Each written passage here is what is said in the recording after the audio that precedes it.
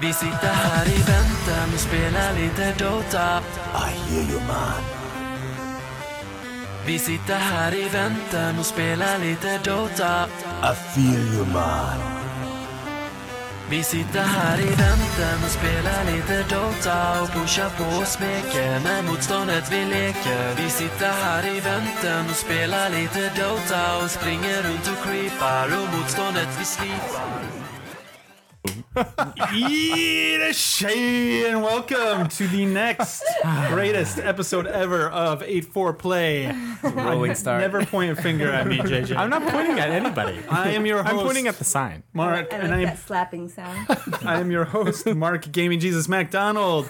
With me in this special reunion episode of the Does that mean we have to do like a recap? what last week on 8-4 Play. Go. We talked about stuff, Yeah, and John wasn't there. perfect recap. Yeah. For the special reunion slash Resident Evil anniversary podcast. Part one. We'll get into that a little bit later. Part 1 of X. On the greatest, first, last, only podcast about So it's not the last episode. podcast episode about Japan games and Japanese games. Joining me, pointing at me, annoying me is JJ Frying Ghetto episode. Oh, is that the AKB48 song? That was. Yeah. That was a little It's taste of called it. AKB-47. It's like there's one girl that just doesn't count. You getting ahead of yourself? Plant 42. What is that? Boss from Resident Evil 1. No, thanks. Okay. Speaking of AKB-48, did you see Hideo Kojima's post today? No. was it? Where he posted On Twitter? so today's his birthday, and he turned 48. Oh wow. So he did a Oyaji gag, and he said, ow, like AU, ow, Kojima, birthday, 48, which is AKB-48. Oh. And then he laughed. I don't think anyone else did, though. but- Wow. I don't think we can even call that an Oyaji gag. Yeah. That doesn't make it. By the way, Oyaji gag is just like a really bad pun. Yeah. Yeah. That reminds me, there was like, what was he posted? This is when he first got on Twitter. It was like, Ohayo gozaimasu. Oh, no. He had like these puns, kind of like the That was Mikami, right? Shinji AC Mikami. song. Mikami's, well, it's Oh, was it his Mikami? thing, like, it's Mikami the was doing Mikami puns thing for, to do like- puns Uh-huh. for like everything. His puns Right. are actually pretty good. Well, Yeah. these were not. No. These were these were Kojima, and these Yeah. were because they were Metal Gear related puns. There Really? was what the hell was the Psycho Mantis one? It was they were all bad. Was it puns just on- like Ohayo gozaimantisu? No, it wasn't that bad. Anyway, enough horrible Twitter puns. So JJ, why are you flying ghetto? Because I got 2 copies of Monster Hunter Third. Is it portable third still, or Portable. is it just? It's still portable. That's so stupid. Monster Hunter Portable Third HD version. PSP today. remasters. PSP remaster series. So what? Why? What does that have to do with flying? Flying Git is what they call breaking the street date in Japan. You right. get basically like they call in Furage. track. Flying is when you run before the whatever the gun is fired, Oh, and so flying Git is like you get something before. ah. I see. Right. There So is next- method to the madness. Yes. Right. And so this very popular right now idol group AKB48 Right. has a song about that. So I'm curious if anybody here knows, because I have a theory as to the meaning of that song without having Oh, really? paid any attention to the lyrics or anything, Okay. about what the song is about. I think it's about like the girl, the singers of the song are saying to their male fans or whatever that Yeah. They grabbed their heart and their love and the affection before some other girl did. Wait, who grabbed whose what? The like AKB girls the like, yeah the grabbed AKB their girls guys' or heart. right. So they're saying like, "Hey, I grabbed your." Okay, see, I think it's the other way around, and I think that they're saying, "Hey, I'm still underage. I'm not yet legal, I but come see. and get me Right. early. That, Yeah. might, that might be the hidden meaning. break the my quarter street date. But see in Japan Break my that street date. Nice. in Japan their street date was like 5 years ago Wait, what? because it's What are you talking 13. about? 13. is the age of consent here. Tokyo. What? It is. What do you mean? It is Yes. not. No, it is. No, dude, it's not. It is. No, It wait, what is not. It is. 13 is the age of consent, like the age that you're allowed to. And you can get married at 16. 16. 16 is for marriage, but for sex, it's 13. I don't believe that. I don't know what I don't this guy believe is that at talking all. about. Let me Google it. Why don't you? We're While off to a you great start. Of this while you Google that, the game that you actually game part of what you Did were you talking do something illegal, JJ? about, Monster Hunter Portable 3rd. You got it a day early. Yep. HD. Everybody's excited about it. It's the PS3 version of the Yes. PSP game. I'm excited. John, you got a copy too. Yes. What's Thank you, JJ. No one really knew anything about this. We were even talking like, oh, does it have split screen a couple days ago? It does not. But we do know a few more things now, even though you guys literally have like just taken it out of the shrink wrap and looked at the instruction booklet. What stuff do we know, JJ, from what they? Well, he said Or something John. about Ad Hoc Party. The new Ad Hoc Party's been updated, which is the like sort of client, right, that you use to get on the internet and play. And JJ was telling us that JJ's still staring at his iPhone, looking up the age of consent right It's now. it's actually 16. It changed in 2002. Thank you. All right, thanks. So So are you in any- safe? Are you safe, JJ? Yeah, are you in any trouble? We should know. About made it. No, definitely that was not. 2001 when that happened, right? Yeah. Yeah. So you were saying the Ad Hoc Party interface is different or something? Yeah, It's on the that screen they all have the like time? a custom ad hoc party for these PSP remasters that displays on screen while you're playing So can the game. you see chat? You Like, can. while- You can That's see. good. That's good. Yeah. Because you used to have to. Right. Well, Before you you would holding your PSP. you would be Right. on your So- PSP and then you would look up at your TV to see the chat. Right. which you would never do in the middle of a match. Right. because you- So in the now middle it's of a actually a fight. bit more convenient. But otherwise, identical, right? I mean, there's a couple effects that you can toggle on. Yeah, off, and I it's got guess. like 3D. a bloom effect. It's got a bunch of different levels of 3D. Wait, bloom effect. What are you talking about? Does it? I Like didn't know in about the this. HD version. Yeah. Really? Yeah, Really? I think there's like a couple different effects, maybe like the anti-aliasing or something you can That would turn be on nice. or off. That's cool. It's also got a special giant UI that you can. Yeah, well, that's unfortunate, right? I was kind of hoping Right.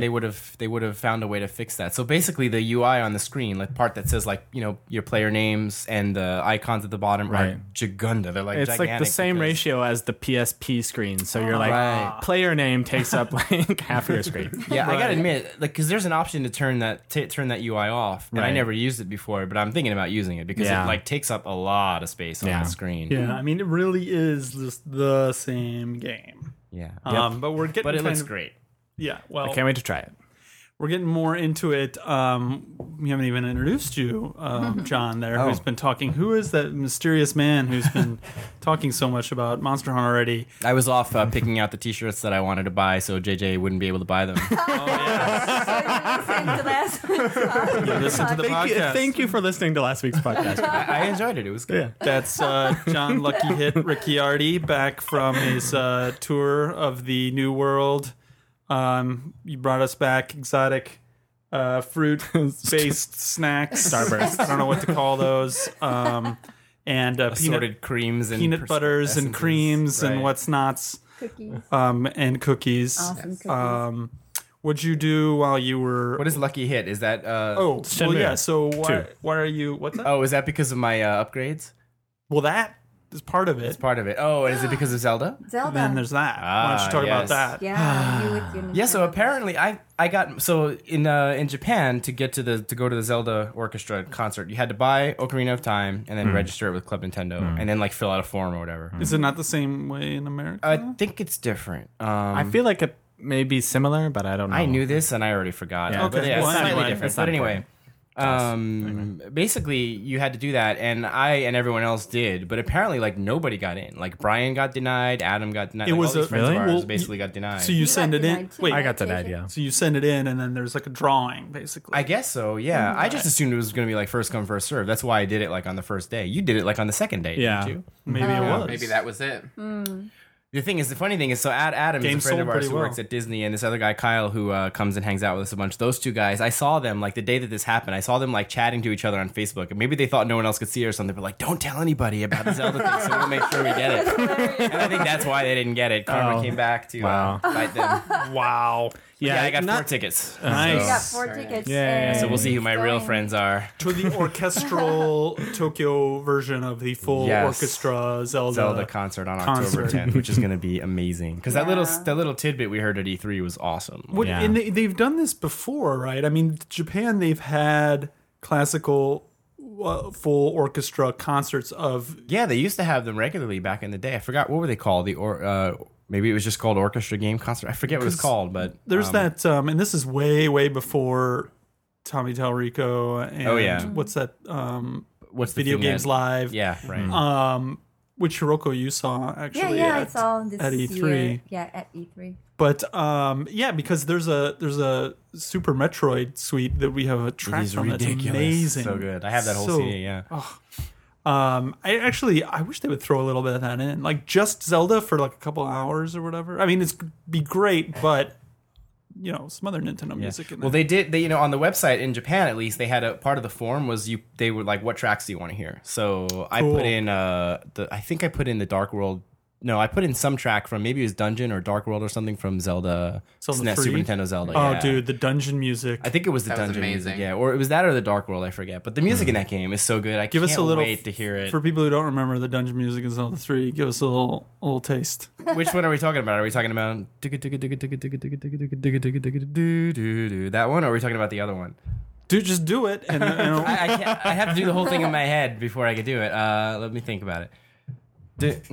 Now you put me on the spot. I've never played Zelda 3. I'll think about it while you guys are talking about something never else, and maybe played I'll just Zelda? pop out with it. I didn't later. have a Just- Super just Nintendo. comment Super on Nintendo it. Zelda has the best music. It is Really? so good. you should Yeah. then stop. You should leave this podcast right now and go play that game. Seriously. And while you're at it, play Super Metroid. I'm That is halfway through crazy. You're playing Ocarina of Time for a second time and have never played Link to the Past? Yeah. Did I ever tell you guys the only time I had a Super Nintendo was when like this drug dealer guy's little brother let us borrow it? Yeah. We've heard. We didn't we have to cut this story from an earlier No, that was a podcast? different story. That involves. That was the porn story. Yeah, we'll get into that some other time. Maybe in our Super Nintendo anniversary episode, Sure. which is coming up, but not this week. No. Coming up in the same way this Resident Evil one has been coming up for like It 6 has, and it will, and that's going to be the second half of our show. Is the start of our Resident Evil anniversary podcast. But to It's the start. to start the starting Will it ever end? of it properly. Part 2 may come at the next year's anniversary. Right. you know, Along with the Nino Kuni podcast. You keep bringing it up. Well, the PS3 version's coming out. We'll get That would be into a good later too. be a good chance. If you guys would, if you'd ever shut up, I could finish introing people at least. So rounding out the cast this week, all our regulars are back. The 8 foursome, 5-some awesome regular cast is Hiroko, Cookie Monster, Minamoto. Yeah. You couldn't even. I didn't even get to your nickname before you mentioned the cookies. I know. I didn't know that was my nickname. Yeah. But yeah, John brought back some awesome cookies, handmade, homemade cookies. What are those exactly? Rigot cookies. Rigorth. I don't know how you guys would say Rigorth. it. I know in Japan they Rigorth? call it ricotta, but Italian people call it rigorth. It's cheese. Ricotta cheese is what you guys say. Ricotta cheese. Ricotta cheese cookies. Yeah. They're You would awesome. normally find in like a lasagna. You find ricotta cheese. Right, Most people right. probably know it as that kind of. But it doesn't taste Fluffy. cheesy at all. No, That's weird. not at all. No, it is really, really good. Super Yeah, good. so good. yeah. That's some kind of recipe from the old country or something. I suppose so. I actually tracked down who in my family started it, but yeah, now it Who kind started of it? lies. I don't know. I need to find that out, but yeah. And Hiroko, you actually have been playing a game quite a lot that we can't talk about yet, Yes. Uh-huh. but that we are excited about, and we will be talking about in depth soon. Yes. That's about all we should say about that. I've It's been a playing really it good too. game. Yeah. John's been playing it as well. I think we can say it's a game that we're bringing to Japan. Like, we're not bringing it, but we're localizing it for localizing it. Japan. So Right. we could say that much. That's all we can say. Which This isn't game much, but exists in one format. It's coming to another format. At least one other format. I think we could say that as well. Yeah. yeah. What else we can say is sitting right across from me, Brendan Thunder Thighs. What? All right, Oh my god. See, he's already passing the blame to me. I'm not placing any blame. I asked JJ for your nickname. I was going to be. Who shall I was feel gonna my be- wrath is the I question. was going to be Limbo Boy and Girl. I don't know. What is that? What? You guys don't know every limbo boy and girl around the limbo world? We need more of this. That was going to be What the hell? Spot on. Oh, he's Thunder Thighs because he plays Chun-Li in Street Fighter. You know what? I thought somebody called me Thunder Thighs Really? before. Who was it? Maybe John. I don't know. No, I thought it was you. You do not have Thunder Thighs. I remember. My mom has Thunder Thighs. You do not have Thunder Thighs. Sounds familiar. Yeah. We'll Yeah. have to, I don't know. Write in if you remember who it was. We don't. Especially if your name is Alex. So yes, and yeah, as we maybe might have mentioned, waiting in the wings, Alex cvxfreak Aniel will be joining us later for the Now known Resident as Evil Polygon Man. Polygon Man. Yes. Yeah, Polygon Man. That's a really good one. Yeah. How many polygons are we? We'll tell the story later when he actually is on the Right. cast. Yeah, but Alex's life basically has, up to this moment, has been lived for this purpose and this purpose only. So, So he may die after this, but Right. it's And it not will our fault. Second Yeah. it will have been a beautiful, wonderful thing. If Alex walks out of the front door and gets hit by a bus, it will be Die like, with a smile on his face. well, it won't be great because we still have more Resident Evil to talk about. We're not going to get to it all today, but it will be like, well, okay, it'd be like seeing a cicada on the ground, dead, and saying Which you see many of it nowadays. served. It lived a beautiful life. It served its Right. purpose. But anyway, before that, we got a lot of news to talk about. And any other games? Well, Brendan, we mentioned my other alternate nickname for you was about Limbo. You finished Yes. Limbo, and I think you felt exactly the same about it that I did. What was your opinion in the end? Well, I thought it was very haunting, very disturbing. I don't want to spoil any parts of the game to it, but very early on in the game, you encounter a spider, and that I think will give me nightmares for the rest of my life. Yeah. But what happens is later on, you start off the game with a lot of interaction with other. You wouldn't call them characters so much, but there are Right. other entities in this world with you. Right. And you interact with them, and pretty much all of the interactions are hostile. But as you progress through the game, you slowly but surely, they sort of disappear off the map, and then it's just hardcore puzzles. Right. And they're very interesting puzzles. They're a lot of fun. Some people were saying that the game is one of the hardest games they've ever played. I certainly wouldn't go that far. No. I actually think that's part of the brilliance of that game was that I never felt easy. I did get stuck for a while on certain Right. ones, but never to where I went to YouTube. I Exactly. just sat and figured it out. I just sat down. I think the longest I ever took on a puzzle was maybe 20 minutes or so, just sort of wandering around, playing around with things, seeing if I could figure it out. Yeah. All the puzzles were intuitive. The art design is amazing. Yeah. Just, it's all monochrome. It looks like it's filmed from a really old, like, film noir style. It looks like it was made in the 20s. And all you can see on the screen at any given time are sort of black shadows of maybe platforms and stuff. Right. And your character, who's just a silhouette with little, rather piercing white eyes. Right. So the thing that I felt this exact same way, and we're probably not alone if both of us felt that way, is it early on hints at kind of both, elements that these other characters might play and also kind of more of a story. Right. It feels like there's some sort of plot that's Right. slowly building, which then sort of disappears. Right. And then it's just pure puzzle. You kind of want more of Right. whatever that was. You want to know what this world is about. And obviously you don't want anything force-fed to you. This is not this game style. This game is minimalist in all aspects. So you don't want anything force-fed. But at the same time, even at the end, when you get to the ending, I don't think it's much a spoiler to say Well, you don't still don't understand. Don't you don't have to say anything more. Did you play it on PSN or? I played on PSN, yeah. Okay, so yeah, yeah, now that it's out on PSN, I'm actually going to play it. I was gonna say it's an older game, but if you haven't played it, it's now on PSN. Check it out. Okay, yeah, I'm gonna check it out. Yeah, definitely worth checking out. And then John, just business up top before we dive into news. On your break, you were reading this the Eco Oh yeah, the Eco book novelization. Castle in the Mist, which is also the name. Not of one of the canon, songs. though, right? Apparently not. Okay. No, it was actually written by a famous author in Japan, Miyuki Miyabe. Yeah, Miyabe Miyuki. And she also did the Brave Story book. So I don't know, I guess she was into the game and she decided to write a novel about it, and Sony let her. And so Alex Smith translated it. Tactics Ogre, Vagrant Story, Final Fantasy 12.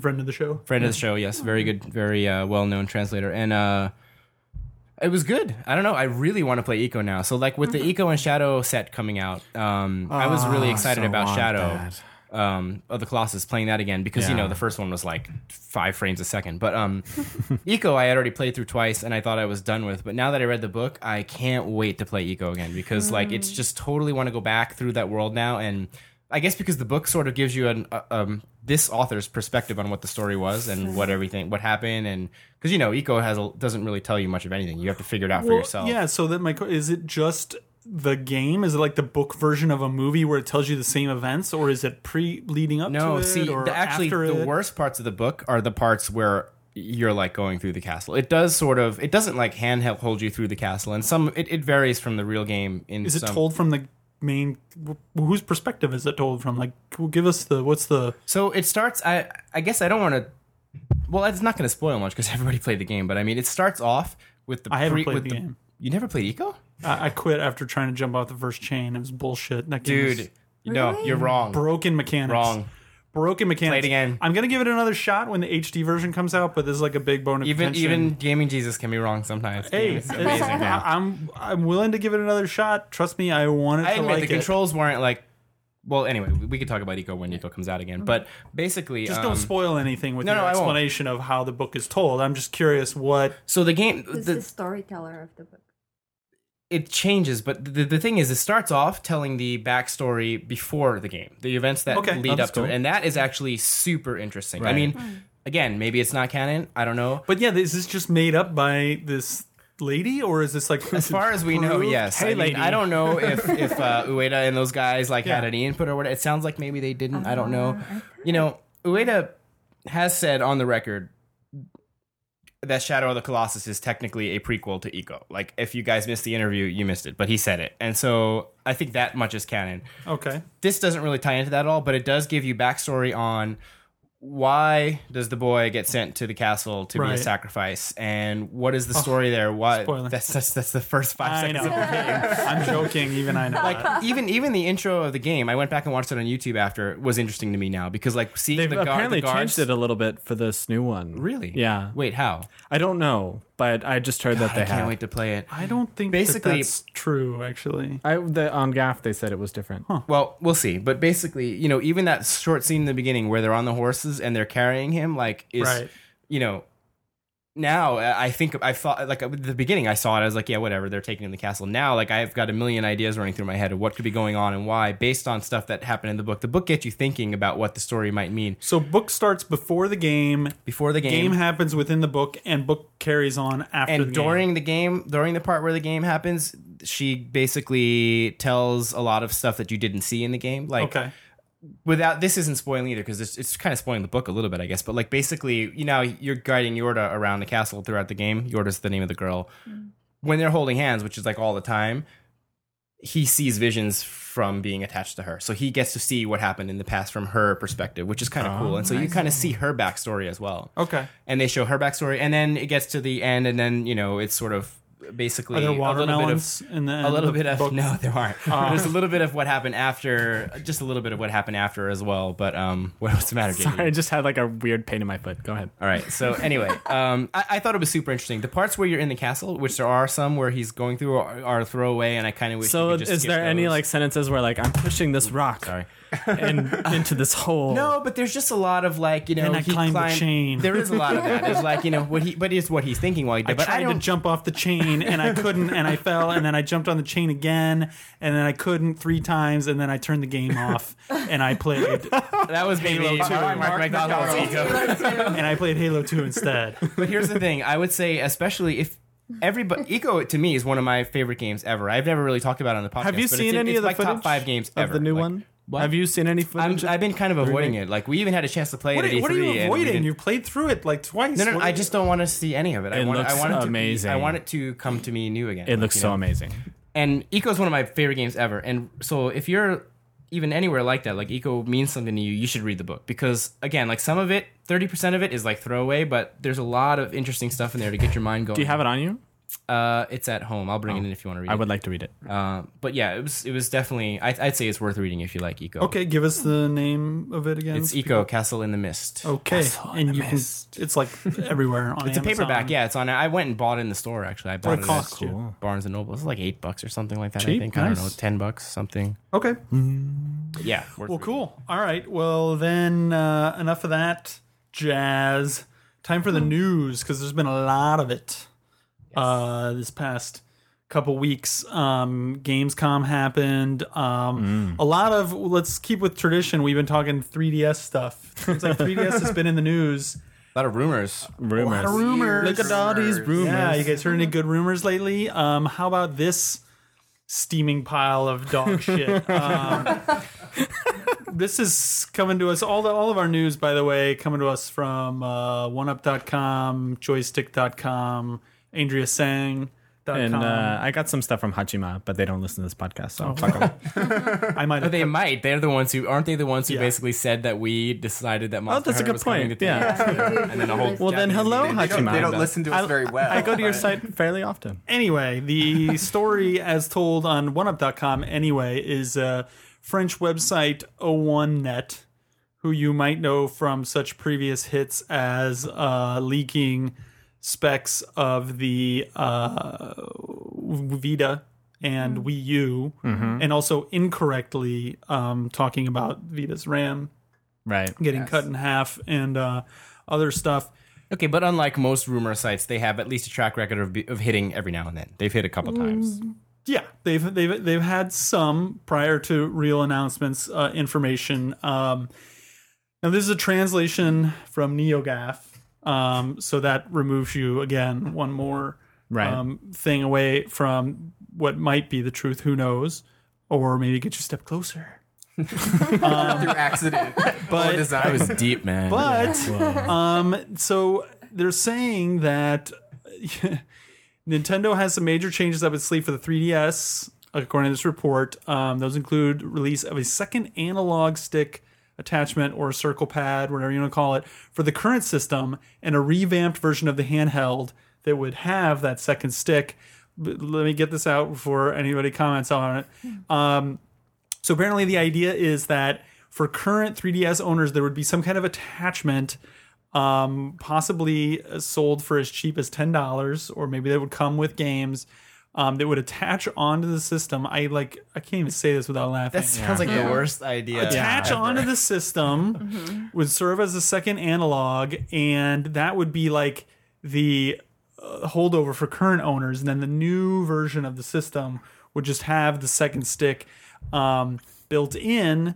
Now they're saying that this wouldn't happen until next year. They're also saying this new version would be like repackaged, rebranded to not push the 3D as hard, whatever the fuck that means. It's still called the 3DS. Maybe they're gonna call it like Super DS or something. What does that mean? Like the new, it's still gonna have the slider. What does that mean? Not gonna push the 3D. I don't know. It's still gonna have the 3D. It doesn't even that. Okay, anyway, Yeah. that doesn't make sense. So go ahead. What is As a left-handed person, this pisses me off. Why so? Because Wouldn't that make you happy? like the price drop, I was like, okay, I get free games, whatever. But as a left-handed person who will probably not be able to play Kid Icarus properly, like the fact that they're releasing a new, they could possibly be releasing a new version of the system with a analog pad that would suit someone like me, infuriates me. Okay, What- I did what? not expect this reaction at all. What are you fucking talking about? Because I spent $250.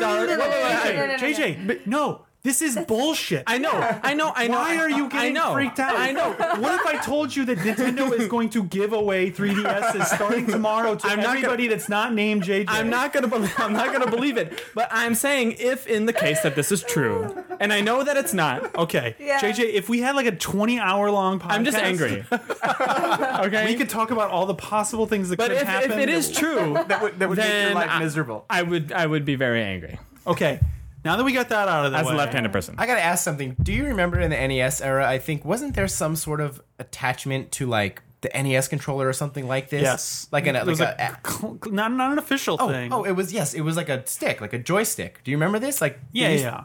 Okay, yeah, I was just thinking, like, They I had- remember something like this, and it was horrible, and it was, like, from Bandai, I think. Right. They like had those controllers that you could attach onto an NES Yes, controller and it make had it a little joystick. a little thing on it. joystick. Yes. Totally fucking ghetto ass Exactly. shit. Yeah. And anybody, including JJ, that thinks that Nintendo would possibly fucking do this, I don't know. I normally quantify everything. I qualify it. I like cover Right. my ass. Yeah. This is just stupid shit. I don't even know how it would work, actually. I only bring it up to talk about it on this podcast because for this reason, to have fun making Right. fun of it, because I think even reporting it as anything but here is why this is so fucking stupid. Okay, how does any possible attachment, there's no like port on the right Right. side for it to connect Technologically into impossible. The headphone port, perhaps? something's gonna Okay. Like, No, data can stream through a stereo port. All right. Well, so something's going to stick out of it. They're going to, after everything that's happened until now, be like, oh yeah, you know what? Yeah. We should have put a second analog stick on I there. know. We're just going to add this fucking thing that's going to stick out of your fucking pocket and break off and look fucking And you won't be able to stupid. close the system. Your 3DS would look like a cyborg, I think, It, like- with wires hanging out. Like a It's board. going to be totally Snatcher. That's A. B, forget even that. Releasing a redesigned one that has a different piece of hardware to Yeah. it that games will have to be designed to take or not take is just That for would any be company, suicide. this is ridiculous. But much less Nintendo, they're never going to right do after something. the price drop, right no after less. the price drop, and Yeah. Right after the everything price that drop. happened. But the stuff about the 3D, I think is probably true.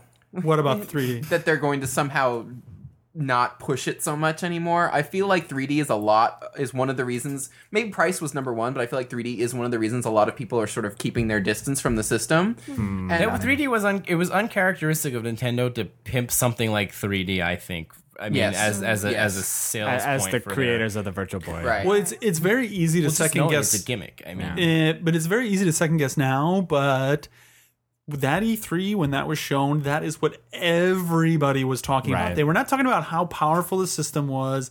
They were not talking about the game. They were talking about, holy fuck, I'm seeing 3D. I'm not wearing Except me. glasses. This is amazing. Yeah, you were not. I was excited about the power of the Yeah, system. And it's easy for you to say.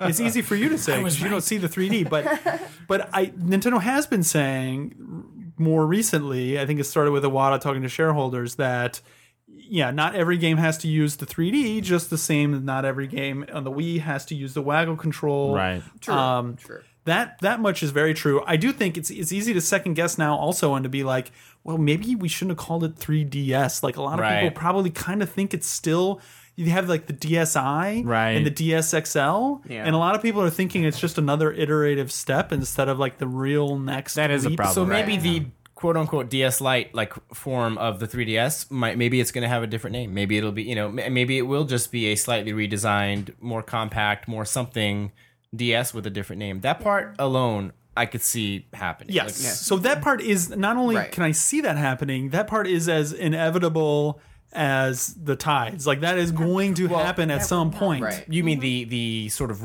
new format of it, but not necessarily the name change? Or do you mean you think the name is going to change? No, the name is not going to change. You don't think they would call it like they just make it? What if DS Lite was called, I don't know, something else? Like, No, they'd have to call it. They'll have to call it 3DS, whatever. Otherwise, you're confused. I'm buying software. Am I buying it Right. for That's this, true. that, That's or true. the other thing? Imagine a parent trying to buy a video game for their child, and they're like, "Which do I buy? It says 3DS. I can't use this, can I?" It would just be too much. Too much. I'd like to chaos. see that going on in a game store somewhere. Someone like holding two I've games seen and going, people do. what's I've going seen on?" people do that. I have. I want to give a Sounds shout funny. out to Giant Bomb. I don't know if you saw it today. Patrick, I think, is the one who put this story up. But they put up the headline that to me was like the best way to address this of anyone, which was prepare for stupid rumors as Nintendo schedules fall 3DS event. I'm going to is- preclude that with saying my tweet about this, which happened like 12 hours before that, which probably I must this have missed came this. from, Okay. was me saying the announcement of the event that's coming, that we're going to get to that Right. in a second, but was saying like silly rumors go. And I even threw a couple out there. I think one was like the vitality sensor as an attachment. Another was When like is that coming out, by the way? maybe never. Another was Monster Hunter 3DS. Another was Smash Brothers, which is super ridiculous since they said that that's just like a cocktail napkin sketch at this point. Right. While they're finishing up Kid Icarus, but yeah. But I was happy to see that because every other site is basically printing the same story that everybody else is about what this French guy said or whatever. Anything Patrick says in Giant Bomb, just look at my Twitter feed about 2 days beforehand. You'll see it. Nah, I kid those guys. I love them. They have the best podcast out there. Except for ours. Including ours. Oh, wow. Speaking of very slightly redesigned, slightly tweaked consoles, so slight you wouldn't even notice it. Yeah. In fact, I'm looking at a picture right now and I can't even tell the difference. It's like the power button's a little fatter, and then the Wii logo is in a different spot. So let's start what we're talking about first. Slow down there, cowboy. Yeah. The new look Wii console coming. This was announced at Gamescom for Europe. I don't know if they've talked about America yet, but anyway, a new quote unquote streamlined Wii console. Is going to be released in the UK before Christmas. I'm glad you had to sneeze because I can finish what I had to say here first. It's going to be part of a new value bundle which comes with Wii Party and Wii Sports, which is fucking brilliant, by the way. First of all, That is, yes. and second of all, it's designed to sit horizontally rather than vertically, which makes me laugh because if you look at this thing, it looks exactly the same as a normal Wii. The big difference, the quote-unquote streamlined part of it is on the inside, not the outside. It no longer plays GameCube games. Which is sad. Nobody cares. The bundle includes a Wii Remote Plus controller and nunchuck, and there's going to be a bunch of other value Wii bundles this autumn. They're getting the stock. They're really getting the stock out of there. You don't think anybody cares about GameCube games? No Wind Waker. No one who's like really like no one out there is really honestly like, what about my GameCube games? And if they are, they're Well, you know they're why totally they're doing full of it, so shit. they can sell you their GameCube games on the Wii U store or whatever. Sure, is why not? probably But I why mean, they're at this point, phasing it's this like out. But you don't care? You don't load it I up care. on your PC. I have GameCube games I care in too. my backlog that I haven't finished yet. You that I- will never play them. Ever. So I always argue, though, that the backwards compatibility is more a feeling of, wow, okay, I didn't waste all that money on those other games, having them on my Security. shelf. Yep. I don't have to have another system hooked up, even if you never play those games, rather than, oh, I'm actually going to play those games. I feel like though nowadays, like I don't endorse piracy or anything, but emulators are legal, and you can play your own personal games on emulators. Yeah, but dude, how many people have We're talking the like time 1% of and the population. inclination to downloading back up their downloading game, a program, do it's all not that hard. crap. It's It not. is a pain in the It's ass. a pain in the I ass can't when you do can it. just play average it on human. the TV. And then Doesn't know how to do that. and when you get your Wii U and you want to play your GameCube games, All right, it's so going to be JJ. a pain in the ass to plug in your old Wii. So let's say the next Xbox is announced, Xbox 720, Yeah. not backwards compatible with Xbox 360. You're like, fuck it, who cares? I don't really have any Say Xbox levy. games. All right, PS4, not PS3. I backwards compatible. like. I hope they don't make that mistake again. Jeez, man. Well, it's Yeah. what's your, I didn't really care about the PS2 not being compatible. Like, to be JJ's honest. a bad Okay. test subject Yeah, for this. no. all right. Very- You know what? Yeah. The thing that I was like spitting out before. Like I is, don't miss it. What is it with Europe and the new machines cutting out Wi-Fi? Like, do Europeans not use Wi-Fi or something? 'Cause, Wait, this like, doesn't cut out Wi-Fi.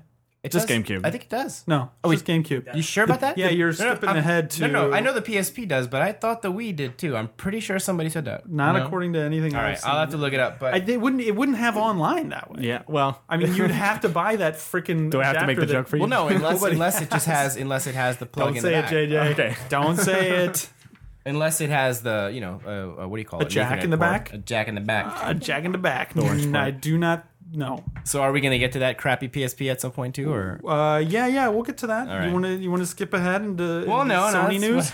Well, we mentioned before that real fast. We mentioned Nintendo's event, which just the rumor of which apparently made the stock jump. Although, like with any market movements, people want to attribute it to something. Sometimes Yeah. it is, sometimes Right. it isn't. Anyway, a Bloomberg Japan report that just kind of offhandedly mentions this 3DS related event coming September 13th, which will put it right ahead of TGS.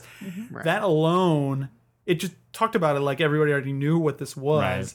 That alone made the stock price jump, has everybody talking all over the internet. I mentioned some of the rumors before. Of course, like this is going to be the source of a million different hilarious things, including that, added second controller. They're going to announce a new redesigned 3DS.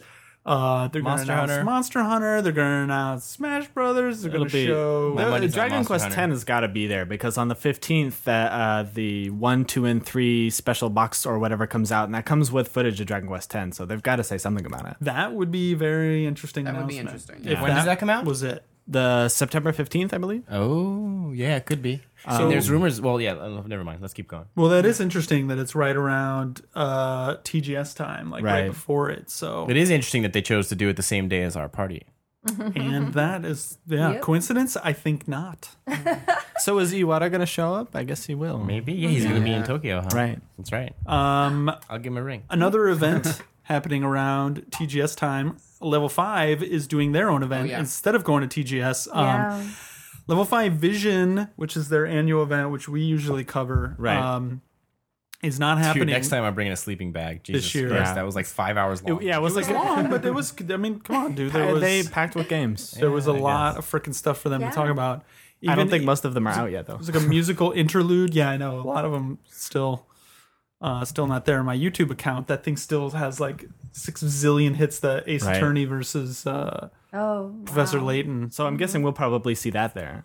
Well, so first of all, Level 5 Vision, which is their annual event, is not happening this year. It would happen around now, but instead they announced this Level 5 World, which is happening in October.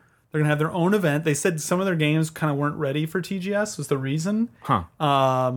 And they said that also they didn't. They said that basically it was because their games weren't ready, but it sounds like they also wanted to have their own event. Right. October 15th and 16th is going to be in Tokyo. It's going to be free. It's kind of sad because their booth was one of the big booths at TGS. Yeah, it's like the ever-shrinking TGS. But it makes total sense because of the mania around them and like how difficult it is to actually get in and play their games at a TGS. If they have their own event, maybe it'll be a little bit better. Yeah. And they got a lot of stuff to talk about. Yasumi Matsuno, who, as we've talked about before, from Vagrant Story, Tactics Ogre has moved there. Maybe they'll talk about his game. They showed a bunch of silhouettes, which Silicon Era, Level 5 showed a bunch of silhouettes with this announcement of different characters, which Silicon Era kind of broke down, or they reappropriated from somewhere else, and I had JJ annotate. So you got Professor Layton, you got this little dude from Fantasy Life, which they showed before. Several times. 3DS?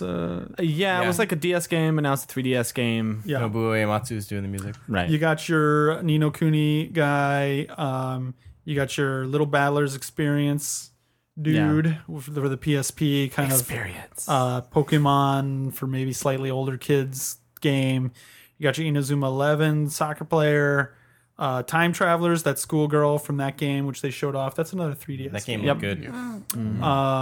They showed like a cinema and then a girls RPG. Yeah, they're calling it Girls RPG. Formerly Kabachopi, which was the mobile? Right, that was a mobile game, but now they're putting it out on 3DS. I And like the whole team that's working on this game now is like just all women. The director's a woman, all this stuff. So, and there is a mysterious spiky-haired young boy, if you can believe it, in a level 5 game with a silhouette that we do not know who it is. I know it's crazy. But staying on level 5, speaking of Ni no Kuni, the PlayStation 3 version finally has a release date.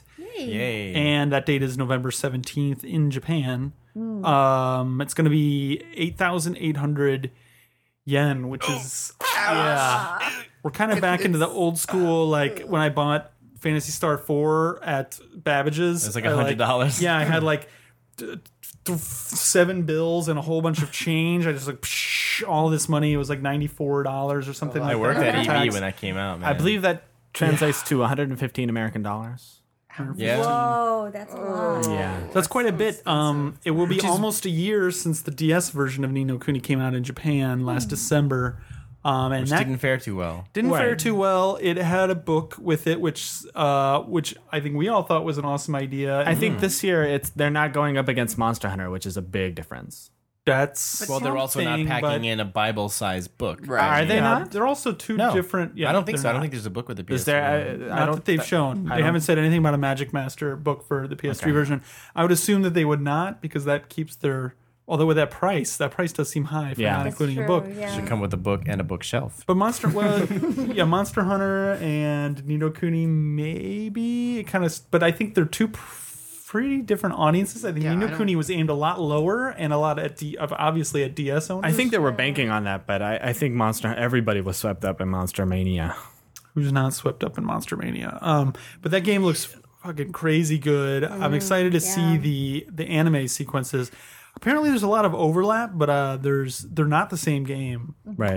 But they haven't, that I know of, at least detailed exactly how they're different. I bet they won't either. You don't think they will? I don't Well, think they we will. do know that at least the combat is different. Well, that's the one thing. I liked the combat in Ni no Kuni, but it was way too simple. I need more, basically. So we talked about PS3. Speaking of PS3, the other big news out of Gamescom from Sony, they cut the PlayStation 3 price. Booyah. That was good. Cha-ching. Nintendo's not the only one that can drop prices, bitches. Sales went up pretty quick right after that price drop, too. Yeah, sure. Yeah, definitely. They dropped to €249, $249, or 24,980 yen. How crazy is it that 5 years after it came out, it price drops to $250, which is Yeah. like Yeah. when consoles used to be like expensive. Tells you a lot. Can you believe that? like Yeah. I feel like we're still like 5 nowhere years. near the next gen because the prices are still too high. This is true. Well, it was 2009. Everybody's like, "Oh, they must be in trouble," because I read on the internet that when a system drops its price, it's in trouble and everything's terrible and the sky is falling and oh my god. Yeah, it's been like 2 years. It's been a long time since the Slim was announced that they dropped the price. So it's I'm about happy. that time. I'm finally happy with my PS3. Yeah. No, I it feel took a really long time to reach its stride. $250 is a good deal for a PS3. Speaking of Blu-ray good, player. speaking of good deals, in Europe only. This is another kind of weird announcement. Yeah. This goes back to the redesigned hardware. This is a Talk. weird one. Also out of Gamescom, Sony announced that, again, Europe only, the PSP E1000 is coming out for 99.99 euros. And a bunch of games are being released at 9.99 euros, which is a new cheap price.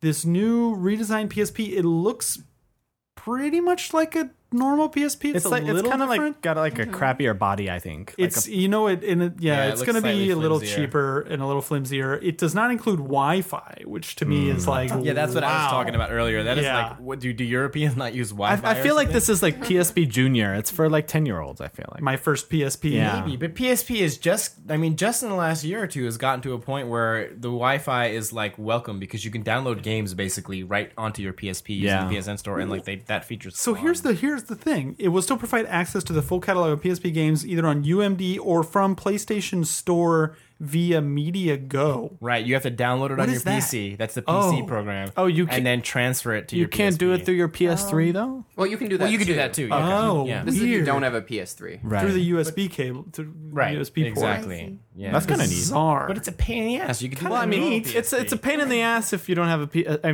if you don't have PS3. But it's cool Really? that they have that Does feature. dropping Yeah. Wi-Fi, is that really the thing that Is makes there- this like yeah. affordable? Like, Is there you couldn't anybody- find other No. ways to trim the price? Like, Well, here's my thing. Does anybody? I mean, that $99.99 price point is pretty magical. So maybe they did have to do crazy shit to catch Yeah. that.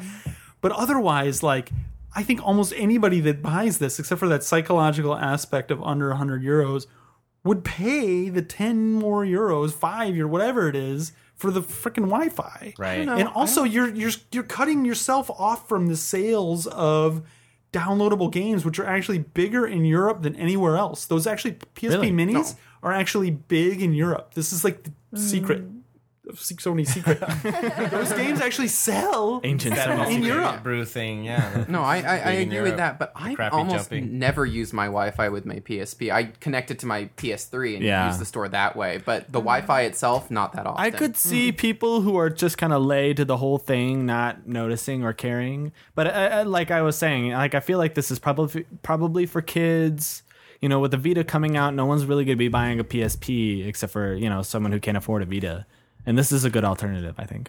Yeah, I think it is a matter of, okay, we're gonna go projects. We're gonna go for the top end with Vita, Right. And then now we're just gonna get out to the rest of you with the low end. Take this up, but Right. but it is weird and maybe telling in some weird way that this is only coming out in Europe. Like if this is such a great idea, Yeah. and not confusing to the consumer and not mixed messaging or whatever with Vita coming out, why is it not coming out? Oh, in you got to America think and Japan. America. I mean, I think Sony America of all the Sonys has been the smartest, more or less. I mean, they've made some mistakes, but I'm surely they're thinking like PSP Go like just was a huge mistake, confused everybody. We don't want to make it any more confusing now leading up to Vita. It's funny because like now you had PSP Go and now they're going in the exact opposite direction with like no Wi-Fi. No Wi-Fi at Well, all. in Europe, yeah. Right. The PSP Go was largely driven by America, according to people in Right. Japan. I mean, they even said, like, Japan people told us, we don't want to release Go here. Like, America's making us. So it's like, obviously, like, America now probably got the point. It's like, we don't want to confuse the market any further, especially with Vita coming up. Let's just focus on Vita. Right. I don't Well, I think blame them. especially surprising in Japan if there is this cheaper model where Japan is the PSP market, right? Like you don't Right. release that along. But like everyone who wants a PSP already has one at this point. That's true. And you can also- get them used Also, all over the Japanese place. consumers are used to paying outrageous prices for That's shit. also true. I mean, with their $70 DVDs. you can charge whatever you want with it. and their though. $85 whatever game that was $115. today. What was the Ni no Kuni. Ni no Kuni. Yeah, it's like Well, staying on Sony. So, Sony Worldwide Studio boss Shuhei Yoshida talked about motion control a little bit. We were expecting them to not talk about it at all at E3. They actually talked about it a lot at E3. Still talking about it at Gamescom. He was saying, quote, as far as I'm concerned, the motion control today is like the 8-bit phase of video games. And he was saying that it's still held back by, quote, many limitations. Another guy... What? the motion control is like the 8-bit era? Yeah. He's saying we're now in the 8-bit era of motion Of control. motion control. I Like see. in terms of how primitive it is, in terms of, presumably he's talking about Kinect and Wii and what their wand. Yeah, but you know what? In the 8-bit era, like people were more creative and made like amazing games because of the limitations. I don't see that happening with Move or Kinect at all. I see a bunch of So shit, in basically. 25 years we'll have good motion games, guys. Well, Anyway. they also said another guy from Sony, Mick Hocking, who's a senior director at Sony Worldwide Studios. What's his name? Mick Hocking. Okay.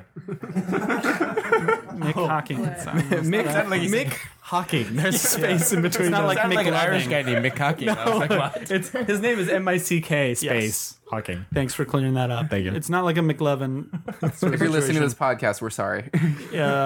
He says there are loads of things we can do. Maybe we'll create objects holographically and interact with them via motion controllers. Holograms, I called it. I'd be cool with holograms. Shit. I'm okay with that. Shit. How many years in the future is that going to be?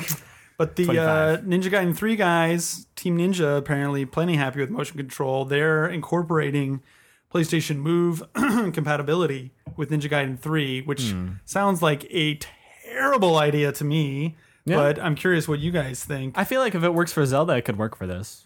But Zelda in the combat in Zelda versus the combat in Ninja Gaiden, I'm like not even sure it works for Zelda yet. Like, that Yeah, well, remains to be that's seen. it's still to be seen. But I'd like to try it.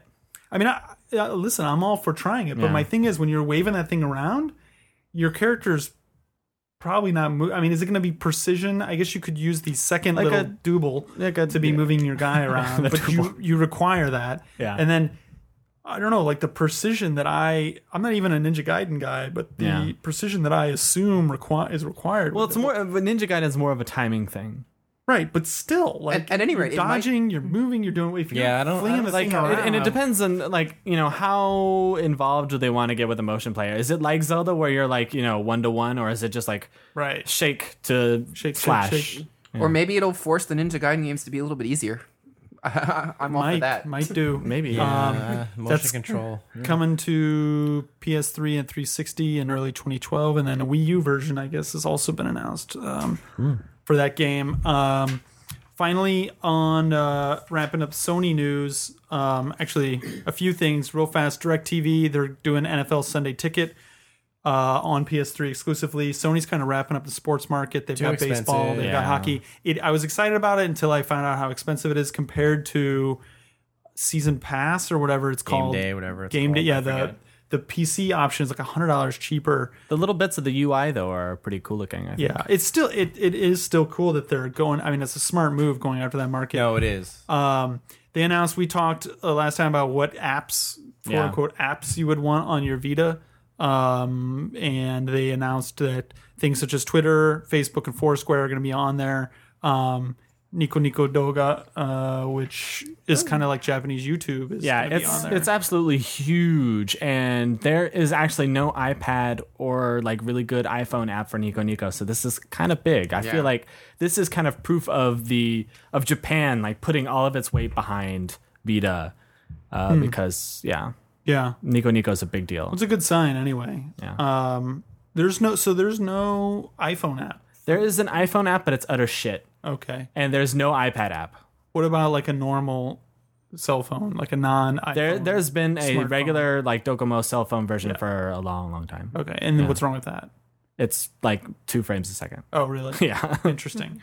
Okay. Well, yeah, there should be a lot more Vita details coming up before TGS. Speaking of before TGS, I think we'll probably have 2 podcasts, one before, one after, one pre-show, one day of the show. And one day of, probably, if we can swing it. Actually, day of is going to be really hard. It's going to need to be day after, I think.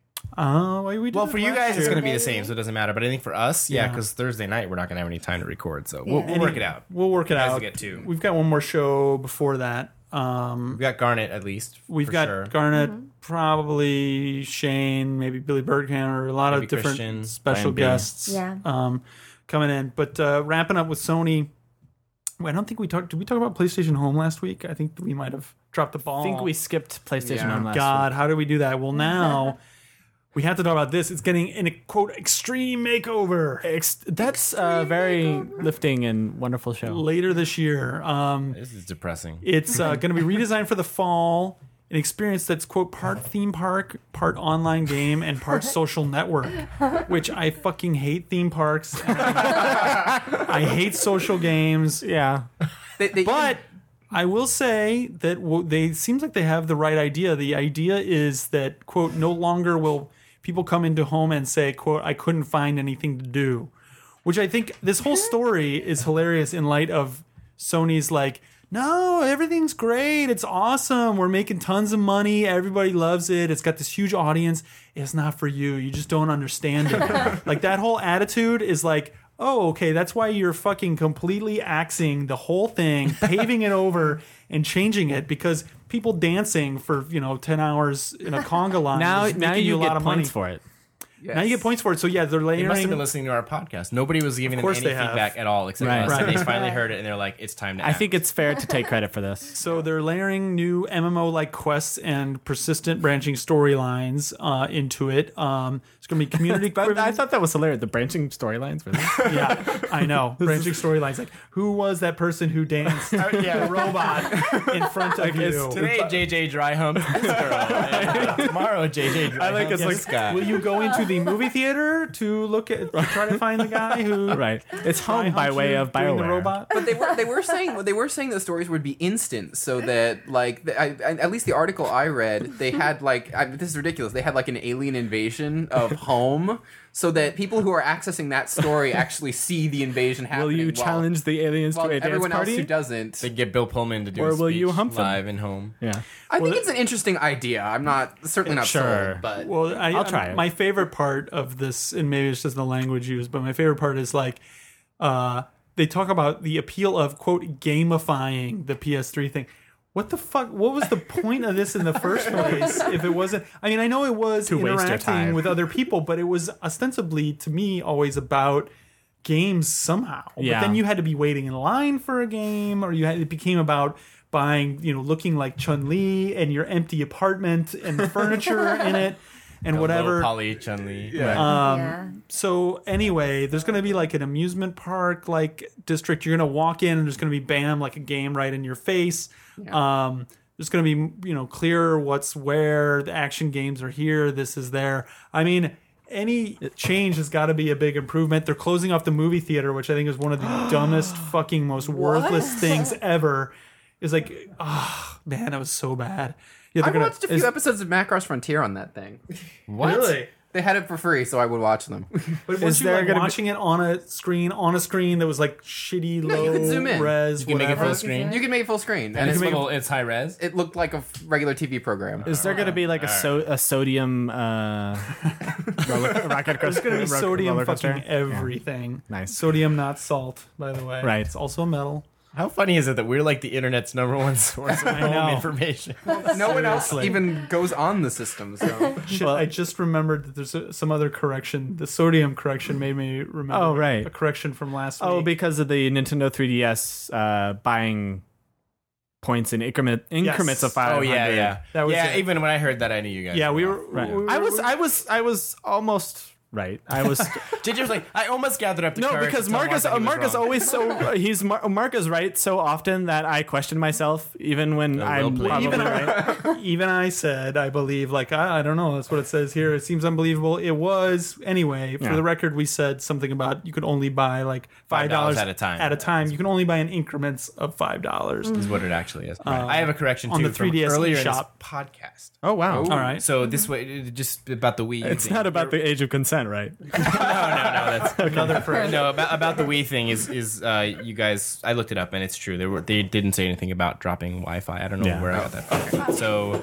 if you were on your way to write an inflammatory post, delete it now. I already fixed it. Right. Yeah. Don't mind the raccoon, by the way. I just thought Europeans didn't like Wi-Fi for some reason. There's any other things that we all knew were correct that you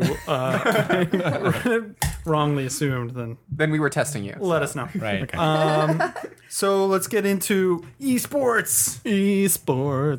How close are we to getting to the Resident Evil part of this podcast, by the way? Because we're already like an hour and a half in or something. No, we're only an hour. We're only an hour in. Yeah, 1 hour. We're okay. We're more than halfway through. Tomorrow's work doesn't start till 11. So eSports, JJ. Esports. I was going to ask you for the esports theme, but I think you already did it. Great. This week in esports. Dun dun dun dun. That's this week in baseball. Okay. Dota 2. Dota 2.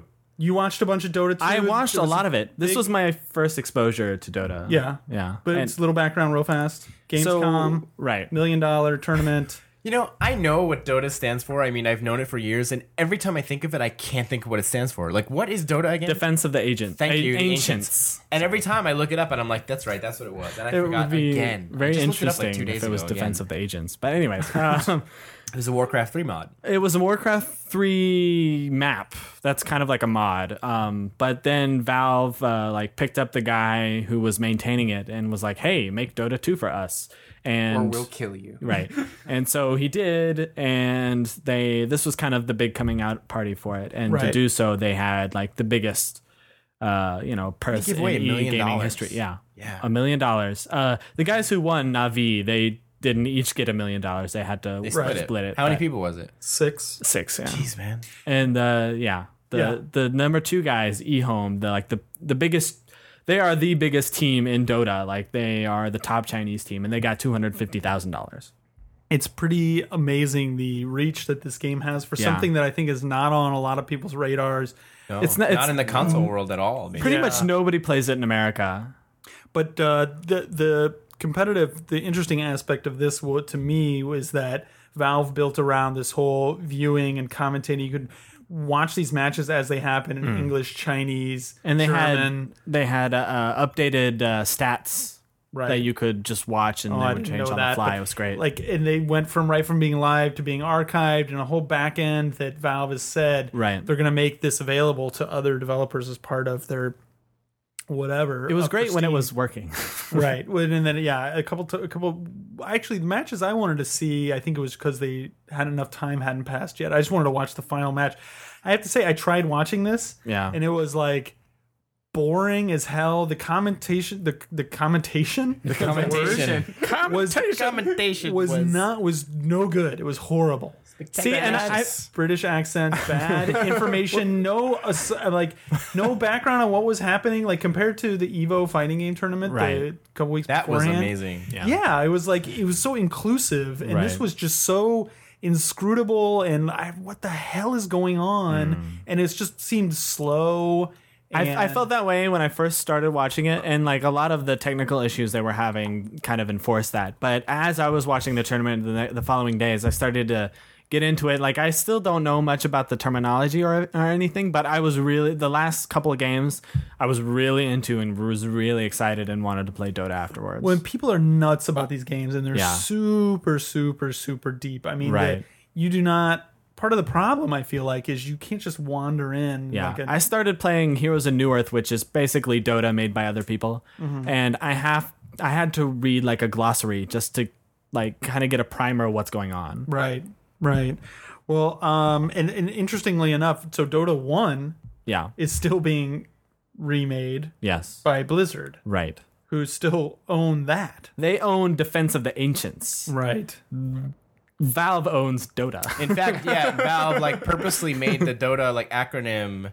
They want people to say Dota instead of like DOTA or whatever. And like they write it out as the word Dota now for that exact reason. Well, it's smart because that's pretty much what everybody called it. Wait, but how do you write it out different? You mean without the periods? No, they don't. It's just D lowercase OTA instead of like DOTA all caps. Right.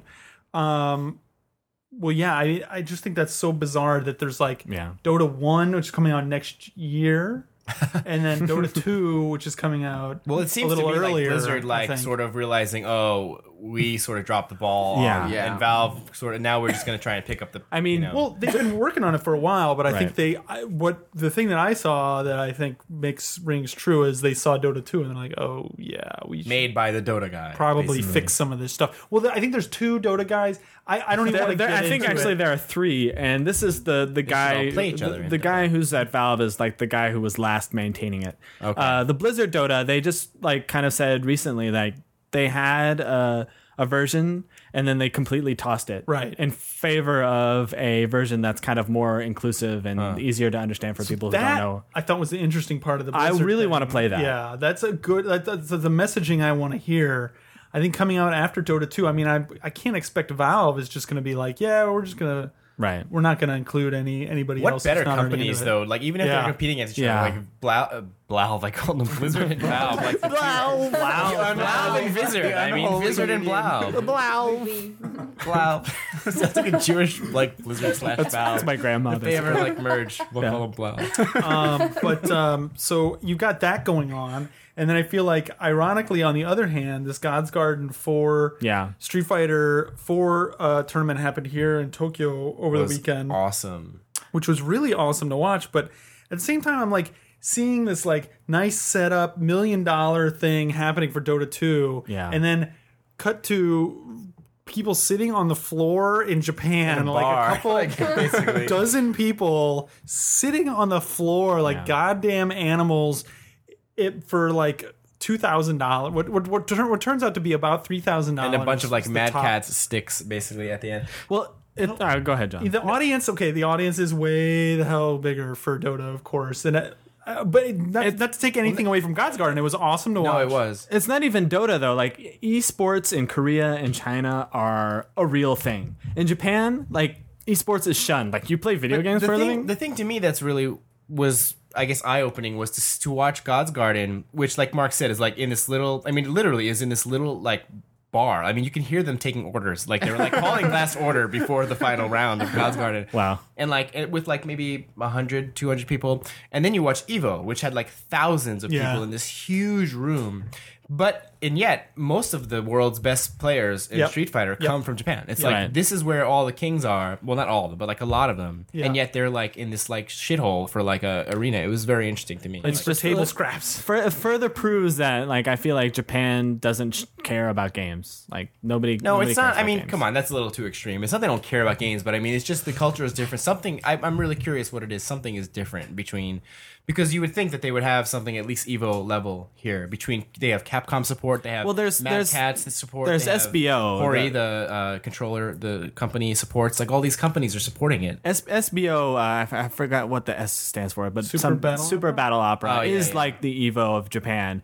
But the problem is though they don't really make it public on. They don't stream it on the internet or anything like that. This is somebody needs to fix. God's Garden had good streaming. I was going in there expecting it to be crap, and it wasn't as good as Evo, but it was close. So the winner was Fudo again. Yes, with his Fei Long. Fei Long versus Yoon again. Daigo didn't even make the top 8. Daigo got his ass whooped twice. You know, he didn't even look like Daigo. I was wondering if he sent in like a stunt double or something. Did you guys watch it? Like the guy did not look like Daigo. Really?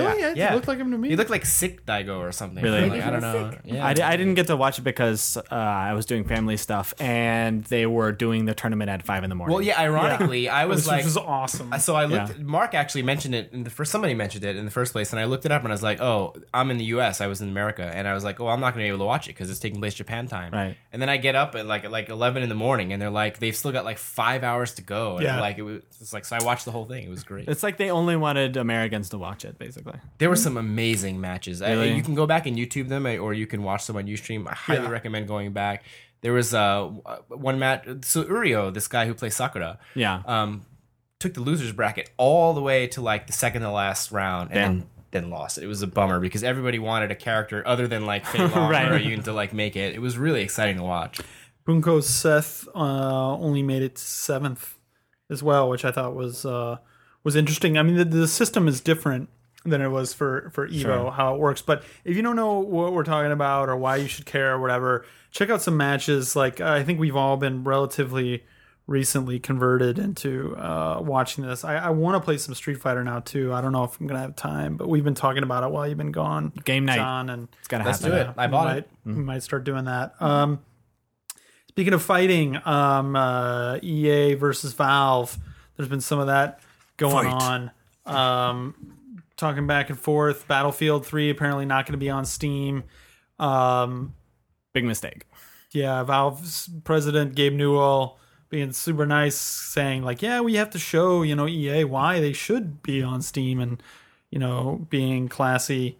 It's interesting because he's not someone to, mince words. Like, I mean, like he basically struck down Sony like a That's couple true. years back. That's So, very like, true. It Yeah. shows his respect for EA. And he's saying like, yeah, we have to prove, we can make value, and you have to earn our customers' trust just like that. We have to earn EA's, and Peter Moore, on the other hand, is like, we just the voice. We need to deal with our customers directly. We need to transact directly, and that's the key. Because I was asking on Twitter, like, why is this different? Why is what EA is asking Valve to do with Steam different from what Valve asked Sony to do with PSN and letting them put Steam on it? And I guess the difference is that EA wants to transact directly, doesn't want to. I don't know how that would even work, but buy and sell, it just seems. I just want an experiment. We'll see if it lasts / works. I just want to see Peter Moore come out next E3 with a Steam tattoo on his arm.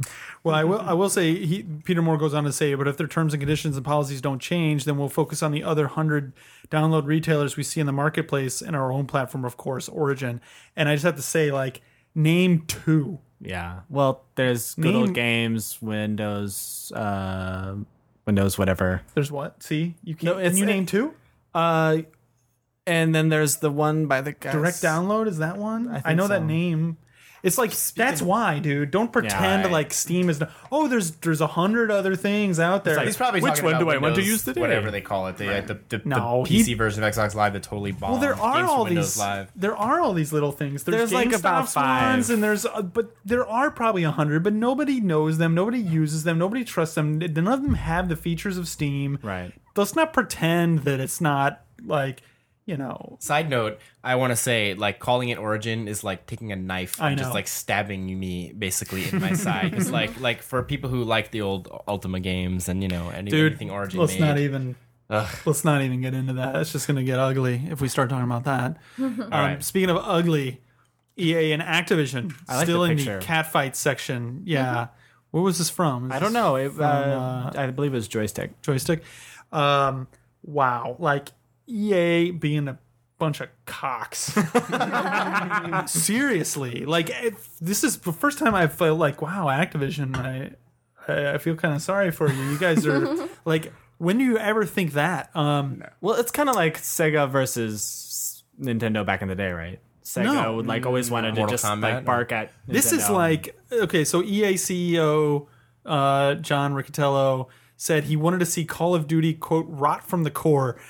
Now, I'm with him. I'm actually with him, right, so far. Okay. Nothing against, like, oddly enough, like, Call of Duty are the good games, but I don't like this whole, like, fucking, this is all video games are, this giant fucking crazy-ass circus.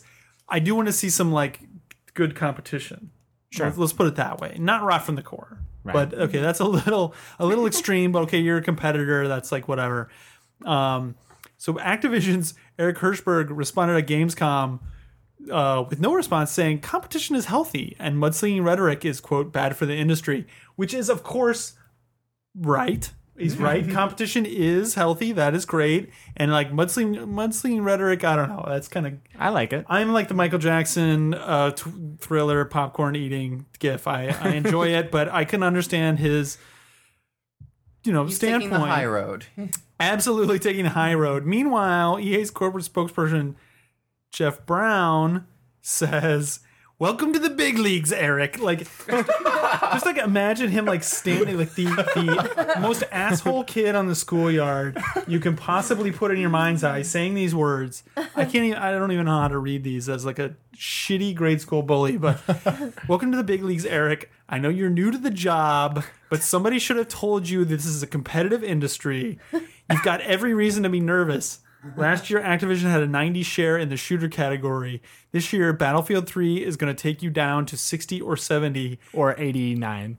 At that rate, you'll be out of the category in 2 to 3 years. If you don't believe me, go to the store and try to buy a copy of Guitar Hero or Tony Hawk. Ouch. Iceberg.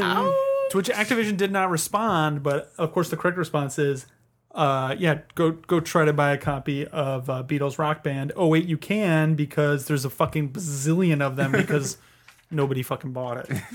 At least compared to what you thought. Though To be Tony fair, Hawk, didn't EA ditch them? The Rock Band Harmonix? people? yeah, they were. I think that was when they were MTV. But anyways, But Rock Band is what happened to Rock Band? yeah, it died. But Tony Hawk died and along. DJ Hero, I think you can get for like $10 now. Mm-hmm. I heard you could buy the whole set for and DJ Hero had like an 80 on Metacritic or something, so it's Yeah. actually supposed to be. I kind of would have. Critically acclaimed, not very Garnet popular liked it, I wildly. think, right? A lot of people liked it. A lot of people really liked it. So yeah, speaking of Battlefield 3, there's a freaking amazing trailer for that game. That game looks good. great. Yeah. From Gamescom. A lot of other Gamescom trailers you should check out.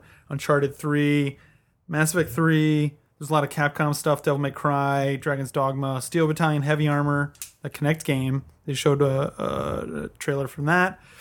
Ashura's Wrath. That had a sword as big as the planet Earth. Of course. Yeah. It's Ashura's Wrath. Yep. Everything's done on that scale.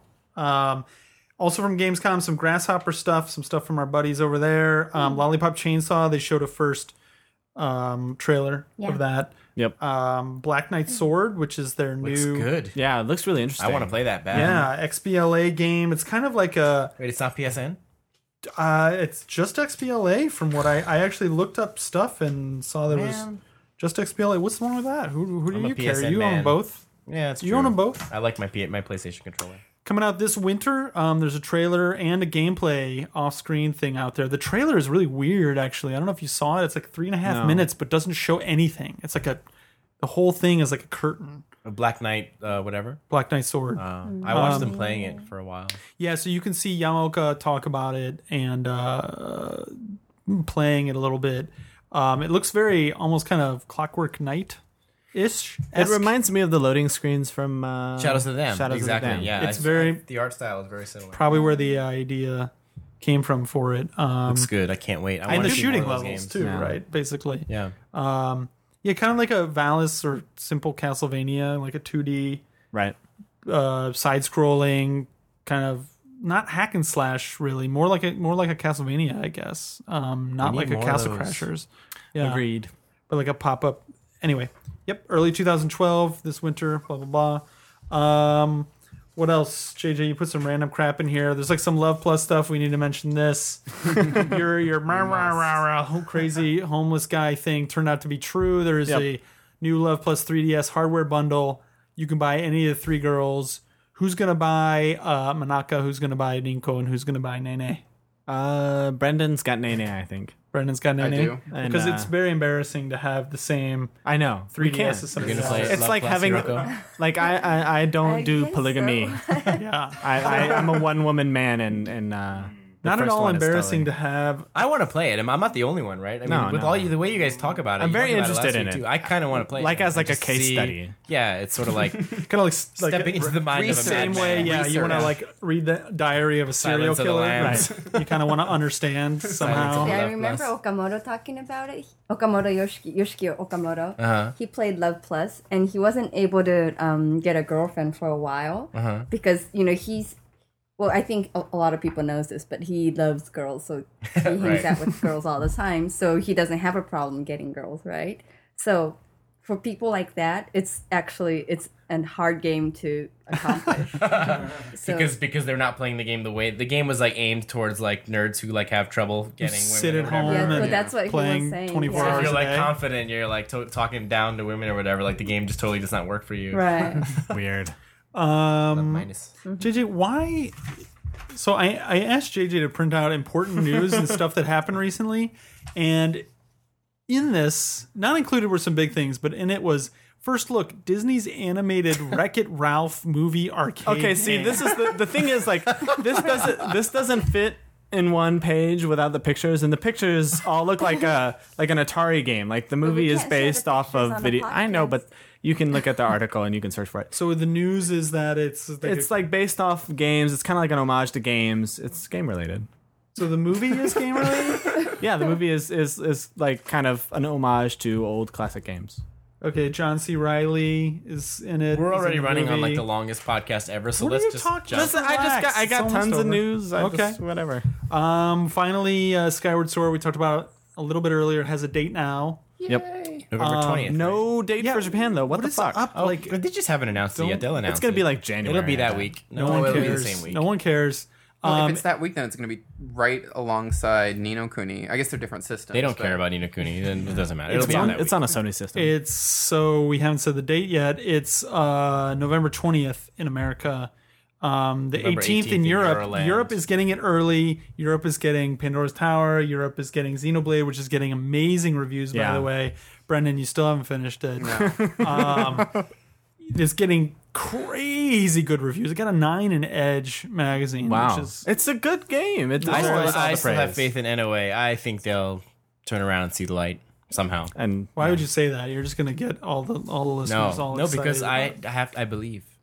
I think it's too late. I think that ship has sailed. Yeah, probably. Grand Knight's History. Speaking of great reviews for the PSP Vanillaware's game, Got and a the new 10. Famitsu got 10998, which is pretty great. So a lot of people are looking forward to that. Vanillaware fans. Never mind. Yeah. I'd like to play that on my PS3. Virtua Fighter 5 finally. Finally. Speaking of fighting games, so Virtua Fighter 5 doesn't really exist in terms of the American fighting game scene, which is really Right. sad. It's huge here in Japan. Maybe this will change that. It's going to be a download game. I don't think Smart. it will, and very I- smart.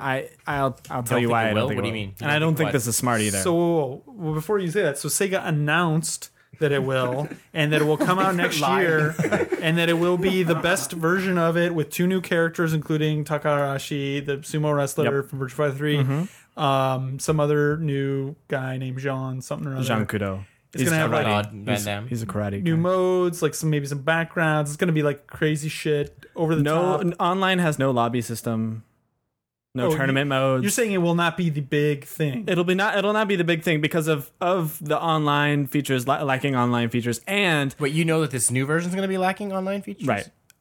They said it in a press release or something, but Like we're going to lack online it's a bullet features. point. It's no. Still lacking online features. I'm sorry. It was like an interview, I think, with Game Informer. I don't know what. Anyways, I read it. It's there.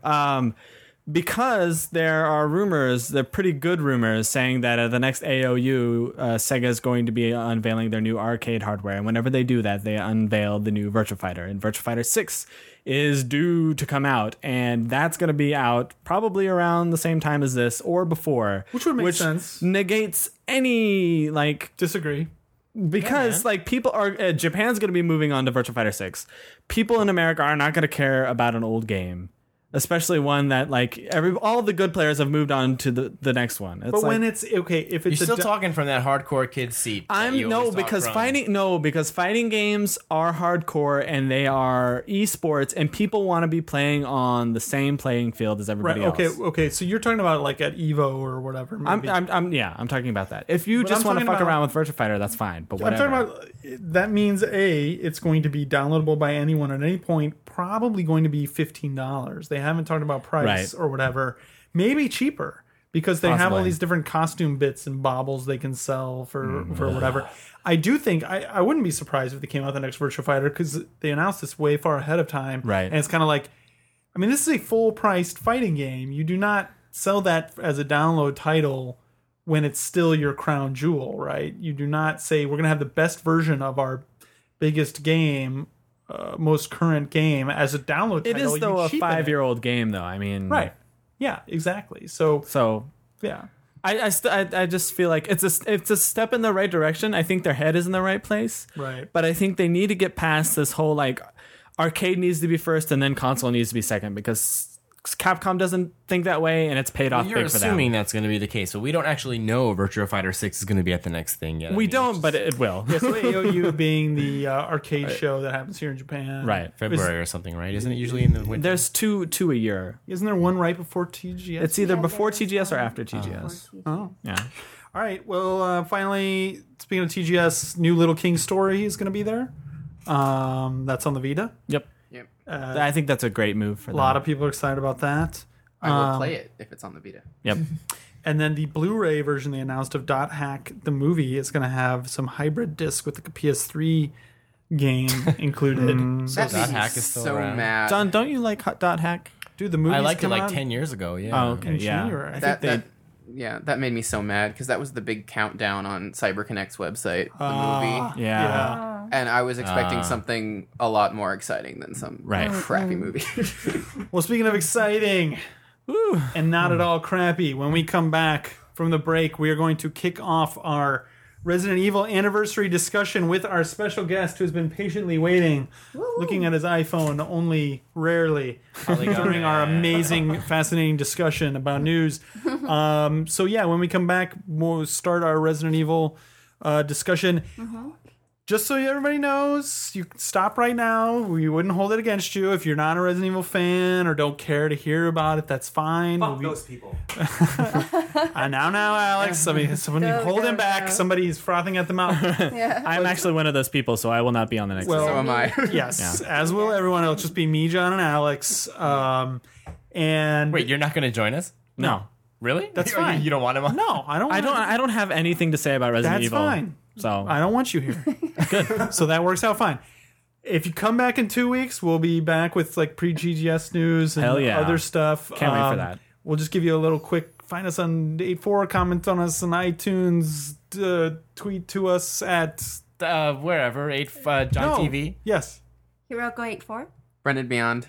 SPRSK. And I'm at Mark McD. Feedback on 1UP at 8.4.jp. Whatever. We're not ending the podcast, as you might notice. There's still much more to come. Probably It's another going hour and a half. to be a lot of hardcore Resident Evil talk. So, fair warning. If you don't want to hear it, don't listen to it. I don't want to hear any complaining, all right? It might still be interesting, even if you don't care. A lot of people loved our Monster Hunter episode, even though That's true. beforehand they were like, I don't like Monster A Hunter. lot of people didn't think they would like it, and they ended up liking it. So I think it should be interesting. But anyway, stay tuned, and we'll be right back with that.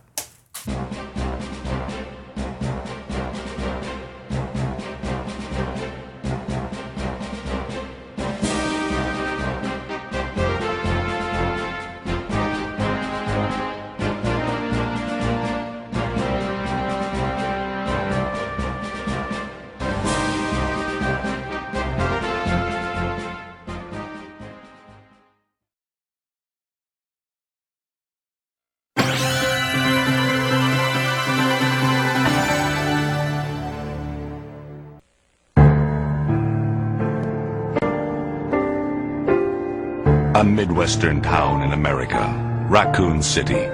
A solitary island far off in the sea, Rockfort Island. An island that would become the second Raccoon City, Sheena Island. There are still many unanswered questions about these seemingly unrelated yet intensely traumatic events.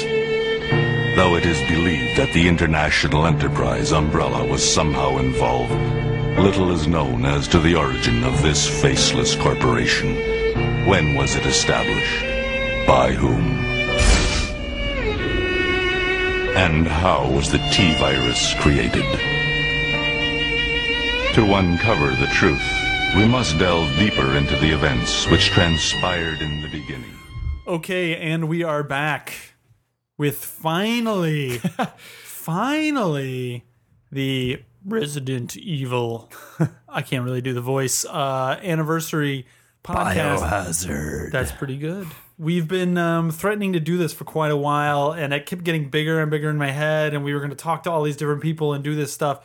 And the way that I'm going to rationalize it now is to say that we're going to start it today, and then, because a lot of stuff is still coming up in a couple of weeks. There's rumor that Resident Evil 6 is going to be talked about for sure, that there's the HD collection is going to be released of Resident Evil 4 and Code Veronica. So there's going to be more stuff to talk about. There's going to be stuff we missed. There's too much stuff to talk about on one podcast anyway. And I kind of want to give a taste of it, get some feedback and whatever. This is not the be all end all, but let's just start off talking Resident Evil. So I'm still here. Mark, John, you're still here. You have some history with the series. Yes. Alex, you've been on the podcast before. I mentioned you a little bit. Alex Hexcrank, Aniel. You are the internet's biggest. Before I even had met you, I knew of you as cvxfreak, which I didn't even know at first meant Code Veronica. Oh, really? X Freak. Yeah. Yeah. You were just cvxfreak on GAF. And then I saw like you post your collection of Resident Evil games, right. like, photo of that. But why don't we start off talking about like our history with Resident Evil or whatever it is? Like Alex, we'll start with you. Like, Okay. how did you get into it? What's your Resident Evil history? Yeah, I mean, so it all started about 11 years ago. I can't believe it's been that long, but 11 years ago. So, if you do the math, I'm a bit late. Right. Yeah, because it's 15th anniversary of the original game. Right. So I'd heard about the series like back when it was like only on the PlayStation 1, but basically like in I think in 1999 or 2000 I played actually Silent Hill. That was my first horror game. Oh my God. Yes. I can't believe you brought that up. The first thing on a Resident Evil anniversary podcast, you're just sitting here talking about Silent Hill. Yeah, and Silent Hill was great. I loved it. Yeah, it was. Yeah. And so very much. I mean, I don't think Resident Evil or Silent Hill would have happened if not for Resident Evil. Silent Hill was definitely not. Yeah. very much seeing, oh shit, okay, and they took it in a different direction. God bless them. Yeah. But it was very much a hey, there's something to this horror genre. Exactly. And so after I beat that game, like you might get a feel for my personality when I say this, but I beat Silent Hill like 10 times the first month I played through it. That game. Were there different endings? There were different endings for Silent there were Hill like one? 5 different endings for Silent Hill. So this isn't the Silent Hill podcast, so we won't get into it. But but you had a reason to play it. Yeah, Okay. And so I wanted more like horror games. Yes. And then my brother ended up telling me, you know what? Like we were at Toys R Us one day. If you want more Silent Hill, you should probably try Resident Evil because that's what came first. And then so At this point, like probably Resident Evil was into like Resident Evil 3. oh no, it was after that actually. Really? So I didn't play- Veronica, Code Veronica. Yes. I My didn't. brother created a monster. Yeah, he did actually. He's the one who introduced me to Silent Hill. He was like, "Alex, come in here. I'm going to show you this creepy game." Right? I was maybe 11 years old back then. So Wow. that was really fucking awesome. It must have twisted your. Weren't you scared of the game? No, I'm like, why is Cheryl running away? Come back, All right, so Anyway, yeah, you're like, I want more of this. yes. Your brother's like, you should try these Resident Evil games, and you then do what? I mean, so we were at Toys R Us one day, and then we had just bought our Dreamcast. Yeah. So we were looking for more Dreamcast games. And Okay. then, so we see Code Veronica, Which was already out. which was already out. I mean, it was maybe out for like a month or two after that. I mean, Wait, so Code Veronica was your first Resident Evil? yeah, it actually was. He says with shame in his eye. I like how you like stop for a second. You're like, yeah, I knew that because we talked before. But, Right. Okay, so And that's where the name comes from. right, but so you play Code Veronica and you're just like, it changes your Wow. life. Like, I mean, looking back, I guess it has. I guess it has. not looking back, but at altered the my life. time, you were like, I wouldn't have known that. but no. But I'm saying at the time, were you just like, oh my god, like, or what? I mean, Yes. you named yourself after this. Well, I mean, it's because I couldn't come up with any other name. So you're not really, you're like a casual fan. That's what you're saying. No. I mean, for coming up with a name, I really honestly couldn't think of anything else. Right. So what happened? Just playing through it, like the opening sequence with Claire running away from That was a the badass helicopter. intro. Yeah, it was great. The music, and then the gameplay. I mean, even I had problems with the controls at first. Yeah. Yeah, but The tank Let's not get controls. too specific Yeah. into Code Veronica because we're going to go But- game by game through everything. Right. But just, I mean, did you play that 10 times in a month through? Or what was your. it was a much longer game than Silent Hill, so I may have played it like 3 times before I went out and got Resident Evil 2. So I'm kind of, I didn't go in order. Yeah, you went from Code Veronica to 2. Yeah, because Which two did you get? I mean, I didn't know about all the different versions back then, so I just rented the PS1 version Okay, of the original the real Resident one. Evil 2, and I did that because I wanted, I thought you were going to say the N64 version or something. right, no. Claire, basically, she was one of the stars of Code Veronica. So you were like, I want to see her. Like, I wonder what happened to her before this game started. You had a little teen crush on Claire. No, that was Jill. Well, I mean, I wouldn't call it a teen crush. She's. Oh, you unearthed something. I don't love her. Okay, so then you said methodically, then you went, Yeah. I'm going to play all these games. These games Yes. are great. I love the the or I love the gameplay. What is it about? I mean, the games are fun to play. Right? And, there's just something about how everything in this series comes together. Or doesn't, as Or we'll get doesn't, into. Yeah. What it lacks is what makes it what it is. If you think about it, just the music, going through the rooms, the loading door sequences, the item boxes, the typewriters.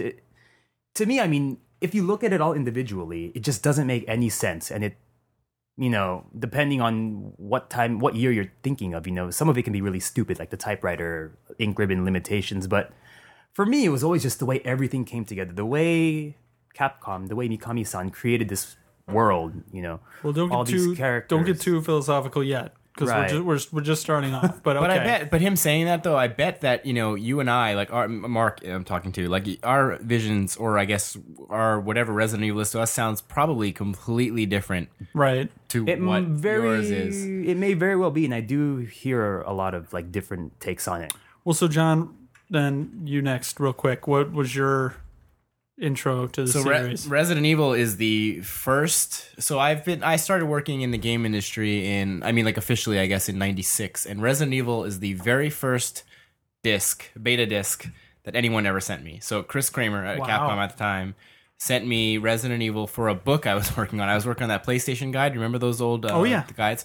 So I was doing a PlayStation guide, and I guess I must have done Resident Evil, or maybe he just sent it anyway because I was working on the book. I don't remember if I did that chapter. But anyway, I got a beta version of Resident Evil, which I think years later I gave to you. This is the one that came with the boot? No. Oh, no, this is before that. This was Okay. like probably one of the first ones they ever sent out. Yeah. And I know things in that version changed from the final game, though sadly I don't know what they are. But anyway, that was my first experience, and my first impression was like, this is garbage, like, because like it had that crap FMV with like real people, and like, think about it, like if you didn't know what this was going to become, you thought this was another, like, what was that Fox game, whatever. I know this came before that, but remember they had those like FMV games that Capcom put out that were like garbage, like not Foxtrot, but it was like Fox something, whatever. They had like these really bad games, and I just thought this was another like crap game. But then I started playing it actually, and I got into it, and I actually really liked it, but I didn't finish it. The first Resident Evil I finished was Resident Evil 2. 2 is the one that really got me into the series. Like 2 was freaking awesome. Yeah. And after 2, I went back and finished 1, and then like that's how I kind of got hooked. And then actually, your enthusiasm for the series sort of kept me into it too, because I know we used to always like talk about it together, and like Right. we both collected like old ROMs and stuff that the company that Capcom would send us, and Yeah. we have like a lot of Resident Evil treasure. Yeah. I have a version of Code Veronica that still has the first person mode implemented in it, and like I played 1.5, the like rumored whatever, the fabled Resident Evil that got canceled. Yeah, we need to talk about that. But yeah, so that was like kind of how I got into it. But I think after 1 came out, I have to admit, like, this happens a lot, but like the response to 1 and the sort of way it became a phenomenon made me get more interested in it again. Like I sort of lost interest in first, but then like I kind of saw that happen and was like, all right, I should give this another shot. And that sort of made me Wait, the interest in what? in Resident Evil. It? Resident Evil became a phenomenon like Right. really quickly. Remember, Right. it like blew up. But at the time, I was not that into it yet. Like I was just sort of like, oh, you know, this was that game that I got that like The first when the first game came out, yeah. you played it. Then you saying when the hype wave took off, you got more back into it. Right. That one. So I played it and I was like, this is so whatever. Yeah. And then I went on and played other stuff. And then the hype took off. And then I came back to it. And then I gave it a little more time, more Right. attention because Right. everyone else thought it was so great. Right. And then I was like, oh, okay, I'm starting to see this. And then I sort of got into it. Sure. Yeah. That's cool. So my thing was with it was the game actually came out. The original one came out in what, like a February or something? March 22nd, That's right. 1996. Very good. In I Japan. was testing you, and in America. The 30th of the same month. Very good. So a week later.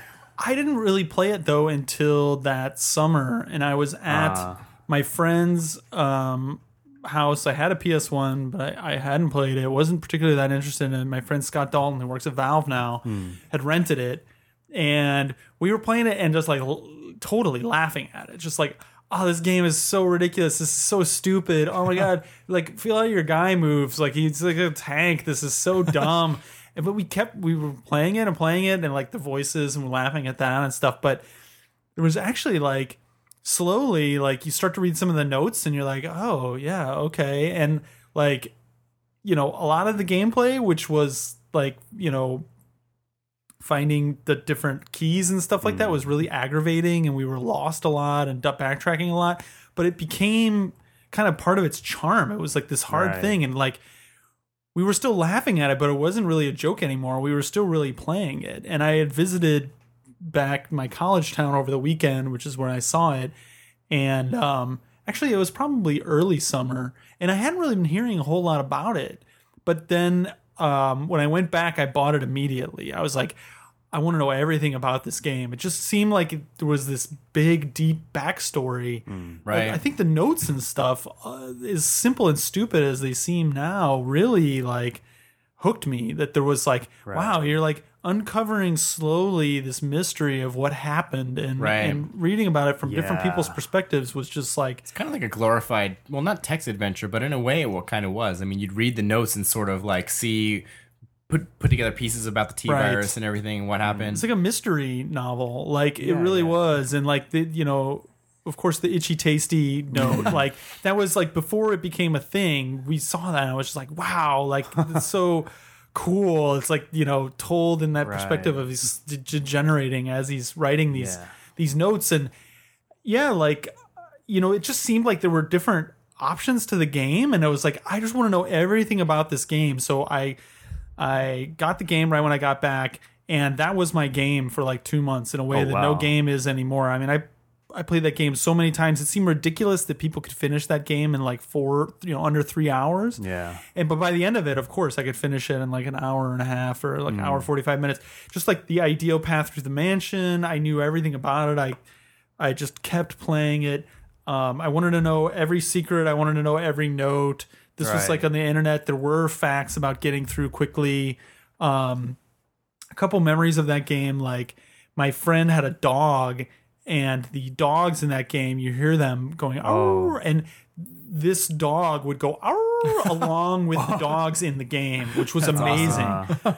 But I think also the fact that it was trying to be, and at times was scary, was such a new and novel thing. Yeah. And the music was so good. Like the music added so much to it that, you know, at the time the graphics were amazing. At the time the graphics really were great. But even with the archaic kind of limitations of the gameplay, just the fact that you were there was a lot of stuff to explore. There was a lot of stuff to figure out. There was a lot of optional things that you could do or not do. And that kind of really fascinated me. And I was like, I want to know everything about all the different ways that all the different flags and switches that you can turn on or off. And that just like carried on when, you know, it came out on Saturn. I got the Japanese version. I was like looking at what was different in the intros, and like I was full on fucking crazy maniac to the point that I remember. So, I got hired right as actually director's cut for Resident Evil 1 was coming out, and I'd played Resident Evil 1 like 20 times. Right. And our friend Craig Kuyaba, who was EIC of Official PlayStation Magazine, I was coming on. It's my first job post college, 1998. And he's like, we got Resident Evil director's cut. We just want to do like a fast, you know, update review. Will you do that? And I'm like, I can't. I'm like, I can't give it the like 50 hours that I would need to give it to do a proper review to see all what the different music was and the different camera angles and everything about it. I would have to play it like 30 times. It seems ridiculous even saying it now, but I remember at the time he just kind of didn't understand. He's like, "What? No, you know this game backwards and forwards. It'll only take you, you know, like a few hours. Like anybody else is just not going to be qualified." I was like, "No, I can't do it. I would need to, you know, do everything 100 times, and just I don't have the time to go forward through and do it." But then it stuck through. So you didn't end up reviewing it? I didn't end up reviewing it. Just a quick side note, since you mentioned that, I actually did review it, and I gave it a 3 out of 10 because they cut shit. They like basically censored it. Right. It was promised, and I think says on the back of the box. We're getting into like the thing by thing breakdown, but the Resident Evil Director's Cut was supposed to be the uncensored version, including the uncensored cutscenes, and they were the same. I gave it a 3 in EGM, and I remember, you know, there was 4 reviewers in EGM, and my anger at the situation sort of rubbed off on everyone else, and everyone ended up giving it bad scores. And Capcom pulled advertising from EGM. Oh, I remember hearing the story. Yeah. But that was one, you know, that happened like probably 4 or 5 times in EGM's career, where like a company basically called up, threatened, and pulled advertising because of something. But that was like the first time that I personally saw EGM actually stick up for us, like basically, because you know we had this whole ads were run by the marketing people or whatever, and like we were the editorial, and that happened. And Joe Funk, who was our editorial director at the time, basically came and told us what happened, and he's like, "It's totally fine, dude," and basically, you know, told us not to worry about it. And they told Capcom, you know what, like editorial is editorial, that's it. And sure enough, they came back like a month or 2 later and started putting ads in again. The point of that review was it's not that it's a bad game, it's that it's not as advertised. Exactly, and this is not a director's cut. This is basically. Cut is the only part that basically applied. Oh, yeah. Zing, bazang. But yeah, so then I stuck through it, and we'll get into like what I feel like were highs and lows of the series. But I definitely was like super crazy hardcore fan to the point where working on one of my first cover stories for the Official PlayStation Magazine was Resident Evil 3. And so I was super excited about that. I did like a timeline. I built like a scale not scale. I'm getting into it. I built fucking cardboard boxes that were going to be Raccoon City, and I like lit them on fire. And I was like, I can't believe I'm getting paid to do this. Bought all these Resident Evil toys and lit them on fire. But anyway, and then back and forth, there've been some weird. We've been there for some history. Me and John, me and you were there when they announced Code Veronica for the Dreamcast. I don't know if you remember that. Yes, in Japan. Yeah, at a Dreamcast announcement, probably before TGS one year. I don't remember what it was. I think so, yeah. But it was like... Remember, it was in a hotel. Yeah, big, like, it was in a hotel. Yep. Capcom was like, oh yeah, we're bringing back one of our zombie games, and they like played a few bars from Ghouls and Ghosts or something, and they're That's like, right. No, it's not that. It's Resident Evil. That actually pissed me off because I was excited at first. Yeah, I know. We were like, oh my God. And we saw it, and then it was at that TGS. That was crazy. Shocked too. But that was big news back then because it was huge. Sega. That was like you were betraying your platform. Resident Evil was Sony. It was PlayStation. This was like 1999. 1998, right? Like that would have been probably. Yeah, that sounds about right. 98. Well, Code Veronica came out 2000, so probably would have been either fall of 98 or 99. Sometime after Resident Evil 2. So, but we were there. We played Resident Evil 0 on the N64 at the TGS that was at.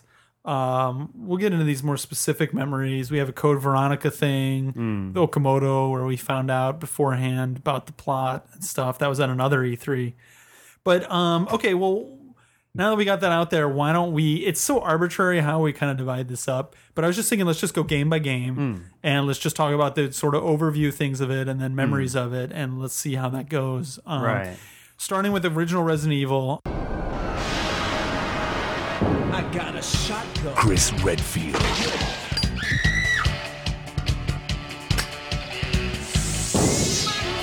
Jill Valentine.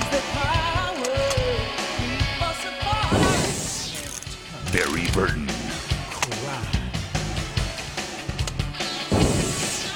Rebecca Chambers. Albert Wesker.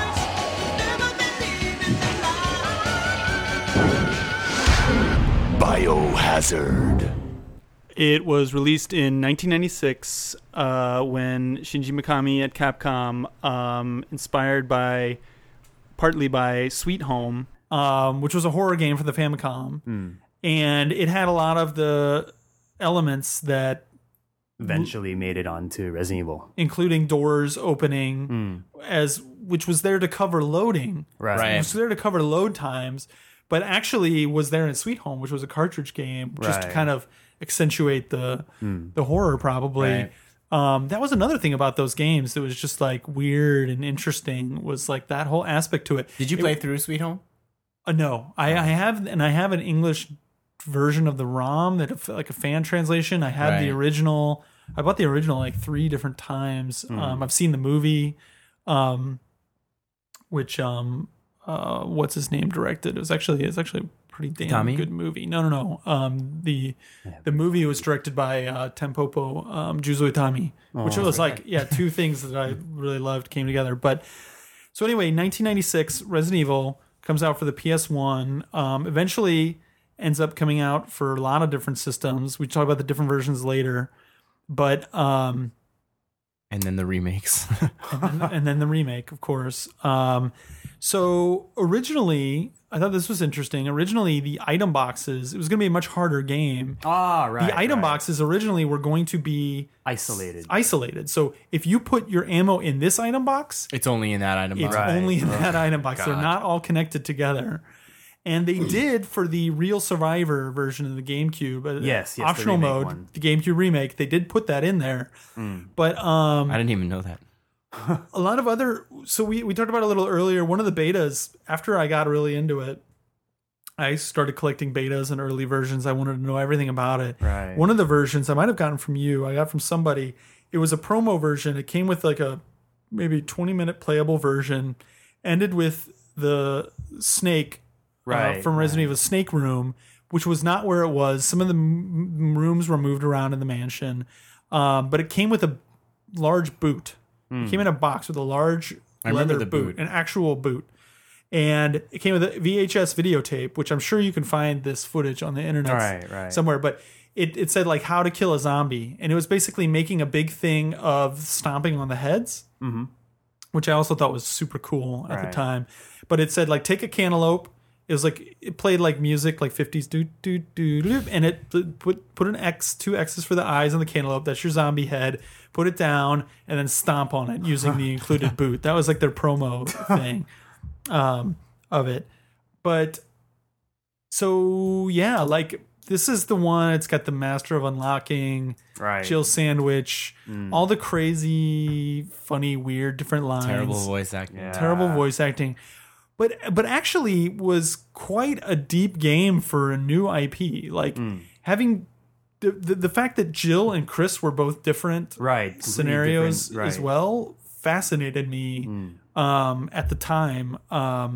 Maybe we should talk about the story and characters. Speaking of Right. Jill and Chris, do you want to, Alex, just basically Right. guide us through the story of Resident Evil real fast? Okay. Simply. So for 20 seconds or less. For the original Resident Evil, they're looking for the Bravo team. Stars Alpha Team. So the Stars Alpha team is looking for the Stars Bravo team. You know, their helicopter crashes into the forest Where? in the Arklay Mountains, Where? near Raccoon City. Where? In What state? in the Midwest, the American Midwest. I don't know what state it is. In the Okay. books, it's Pennsylvania, Oh, really? but that's not official Why did I think it was Colorado? I didn't know. I because didn't know there was Colorado a- makes more sense than Okay. Pennsylvania. Anyway, go But ahead. anyway, So Bravo team disappeared like a week. Actually, that becomes Resident Evil 0. Well, so wait. Actually, there were reportings of people, hikers in the Yes. mountains being bitten by unidentified creatures or Right. something, right? Bravo team goes in to investigate that. They disappear, and then so Alpha team comes in. So they land their helicopter. They find Bravo team's helicopter, and then no one's there. And then they find in the original version they find someone's hand, and then the zombie right. dogs attack them, and then awesome. Yeah, they cut that out in the intro FMV. You see someone's disembodied hand. The whole thing with the bony and everything sticking out. That's right. They cut that out. and then- Dogs attack them. Right. I think the hand was still in there, but maybe it wasn't as big. I don't think they don't show you the end of it. Yeah, And I it don't was see the bloody end of it. And it was black and white, I believe, right? But It was all black and white. It was color in the Japanese versions, I believe. Wait, really? I want to say that. No. I have this weird vision of you know the part where they show their profile faces, like they Yes. showed Jill. Yes. That part was color, wasn't That it? part was color. Yeah. And it also had Okay. a fucking Yeah. awesome song in the Japanese version. It's like, I got a shotgun. And it- Right, There were yeah, actually yeah. lyrics to that song that play. Yeah. That's only in the Japanese one. Only in the Japanese one. So, anyway, so they're in the mansion. So they run they to the get mansion. chased by the dogs to the mansion. into the mansion, and then Wesker disappears. Depending on who you're playing, either Chris or Jill disappear, and then so they're kind of just off exploring because they can't go back out the front door because the zombie dogs are. Right. I hope this is not Chris's. Whatever, blood, you know? Yeah. You had to see those. I know you're a big Barry fan. Blood. Barry is the man. Yeah. They need Barry. Yeah. Well, he does have his own game, but Not Gaiden, but Okay. yeah, and then so they kind of find out what happens. You know, they read all the files the same way we as players read them. They find the zombies. They start killing all the big monsters like the snakes and What had happened was And this then- cabin was the remote lab. Buried under Right. this, not cabin, but mansion, mansion. was a lab of Was a umbrellas. cover up for a lab by the Umbrella Corporation, who was experimenting on viral weaponry. So there was an Bioweapons. there was an accident, quote unquote. Yes. And then, I mean, when Resident Evil 1 came out, it was an accident. Yeah, or let's something. talk about it, how this story was when it happened. Yeah, and then Accident happens, They breaks find out. out, Wesker's not a double agent, but he was working with as the Stars captain, but he was also working, I guess, for or with Umbrella. Yeah. And then he had set the Stars up in order to see how humans fare against these monsters. Right. Wesker gets killed In order to collect data. to collect data. Yeah, Yeah. Battle data. give us a reason to have this game, and then so Right. Wesker gets killed by the Tyrant. Yeah. And then who was the most badass enemy of the time? I have to say. Tyrant was pretty cool. right, and then they escape. The mansion blows up. This is probably Wesker's the best- killed Wesker's killed. violently. Yeah, he is beyond clearly- question. Right. Just gutted Yeah. by his own Frankenstein tyrant creation. There was another alternative way he gets killed, but I believe he gets decapitated by a chimera. Yes, so there is a way that you can, if you go back to the power Really? room, is Yes, it? you'll see if Wesker doesn't get stabbed by the Tyrant, you'll see him in the was it the boiler room or the power room, right? And then Yeah. he'll be on the floor after he sets the self-destruct system, Right. which is a signature series. So that's the cool thing is that the self-destruct starts off and then there's no reason for you to run into the boiler or power room. Not really, But no, if you yeah. do, but if you do, you see his corpse. see his corpse. Yeah. right. So that's one of the things that fascinated me about the game was all the different endings. Right. But the official ending, well, this is where it gets really complicated because when Resident Evil 1 Right. ended, well, and you can save people or not save people. Right. There's a lot that's of right. different endings. You can save your side kick character. Maybe, I want to say at least 10 different combinations. Yeah, I wanna maybe- say. yeah. maybe a little less than that. 8 or 10. 8 or 10. But, because you can save the other character. If you're Chris, you can save Jill, you can save Chris, you can save your sidekick. Right. All of these different weird Right. combinations. But to me, it was obvious Wesker was supposed to be dead. Right. The real ending is the place does blow up. Right. You escape with everybody. Right. Tra-la-la. Wesker's dead. Right. And they should have but- kept it that way. Well, so they needed later on. I think they figured out that they need a consistent villain, otherwise it's not interesting. Right. And so they kind of go back and rewrite history. But for what it was at its time. Let's say, like, that's the story. I'm trying to think of some of the other different significant places it branched. Like, well, aside from like partners getting killed or saving people, right? Other different like weird little bits of trivia or minutia. If you wait for Barry to drop the rope for you after fighting the snake creates a hole in the floor. You jump down the hole in the floor, and then you're just like, okay, of course you're going to push the grave and go to the next location. But if he's like, oh, sorry about that, I dropped the rope. I'll be right back. Oh, right. And then he's going to go get another rope, and you're like, yeah, right. By this point, you're thinking Barry is a traitor. Right. And so you leave, but if you stay and show him that you believe in him, he does come back with the rope. And then you get the passcode, and then you can access this one door that you otherwise couldn't open. Oh, is that how you get the passcode? What's in there? Oh, it's just another way into kind of the same area where the hole led to. Oh, okay. I mean, it was, I love stuff like that. It's not like a door where if you don't open it, you'll miss out on some huge secret. But it was just kind of neat when I first discovered it as well. That does flip a switch that has other implications later on. That aren't even necessarily directly connected, but in a weird way, it's like, oh, well, if you did have Barry drop the rope, then this, and this happens. Right. If you didn't, this, that, and the other thing. Another thing is saving. Who's the guy who got poisoned by the? Richard. Yeah, I probably should have gotten the serum. Oh yeah, there is serum. You know, Richard Eichen. Is that? I think Ben Judd voiced his add-ons in the DS version. One of the guys that I want to get because he had to match. Ben has a story about trying to match the voice of the original guy who did it for the DS version. But that's another point where you can.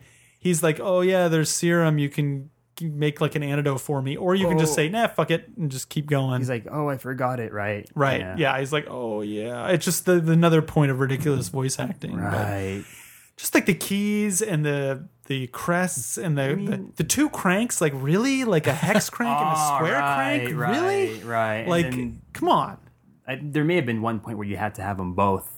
So like early traces of Japanese game design, though, that still sort of exists today, where like they just put some weird ass shit in there just for the sake of it being there, or without it making harder any or sense longer. at all. I mean, the nice thing about suspension of disbelief is apparently a different thing here than it is elsewhere. like in Resident Evil, like also if you depending on the difficulty mode you chose. Well, I mean, I don't know. This doesn't apply for the original release, but say you would play like Director's Cut or Director's Cut DualShock. I mean, if you pick the new harder modes, there would be either new camera angles or it would just be a much harder game. Everything would be in different places. I forgot about that. They changed the camera. Yeah, that angles. was interesting that they had different camera angles. They'd obviously just had these renders and they just took different camera angles. Yeah, and so there was Director's Cut, which is still censored, and then there was Director's Cut DualShock version. Yes, that one has a completely different soundtrack. Yes. And I don't know the exact details, but I believe this soundtrack, and it was pretty bad, but I want to say it was, I don't know if directed is the right word, by some deaf person. What? I don't know, but that's a great story. Whatever it is, let's just go with it.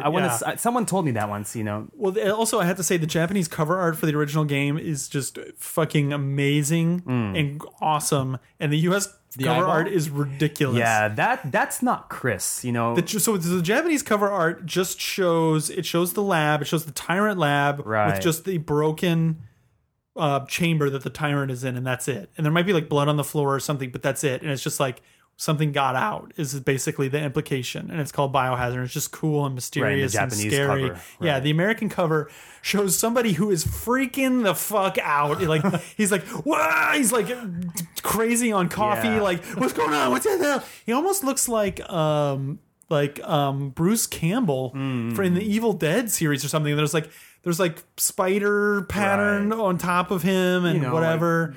And of course the name, they didn't use the name Biohazard because they wouldn't be able to get it copyrighted. Right. Yeah. Because of the band Biohazard and about a million other things. And so they just made up Resident Evil because it took place in a mansion. To be honest, I like both names. Yeah, I honestly, I do too. So that game came out, the Saturn version. That game's come out on everything. The Saturn version actually had some The battle mode, the exclusive. battle minigame. Had Zombie Wesker in it. You could fight. Yeah, and then the Gold Tyrant. Gold Tyrant, second Tyrant near the end. You know, this is even for me. I'm starting to forget what was in what. You know, come on. Unfortunately, I'm getting older. I skipped the Saturn one. I never played it. You didn't miss much, but Yeah, it was like a little. I mean, it was a little not as quite as good as the PS the version, visually, but, and I have problems controlling it too because of the way the pad works. But you know, But it had some extra stuff. yeah, I mean, if you were a Sega fan, like some person sitting in here across Not the around, room, Yeah.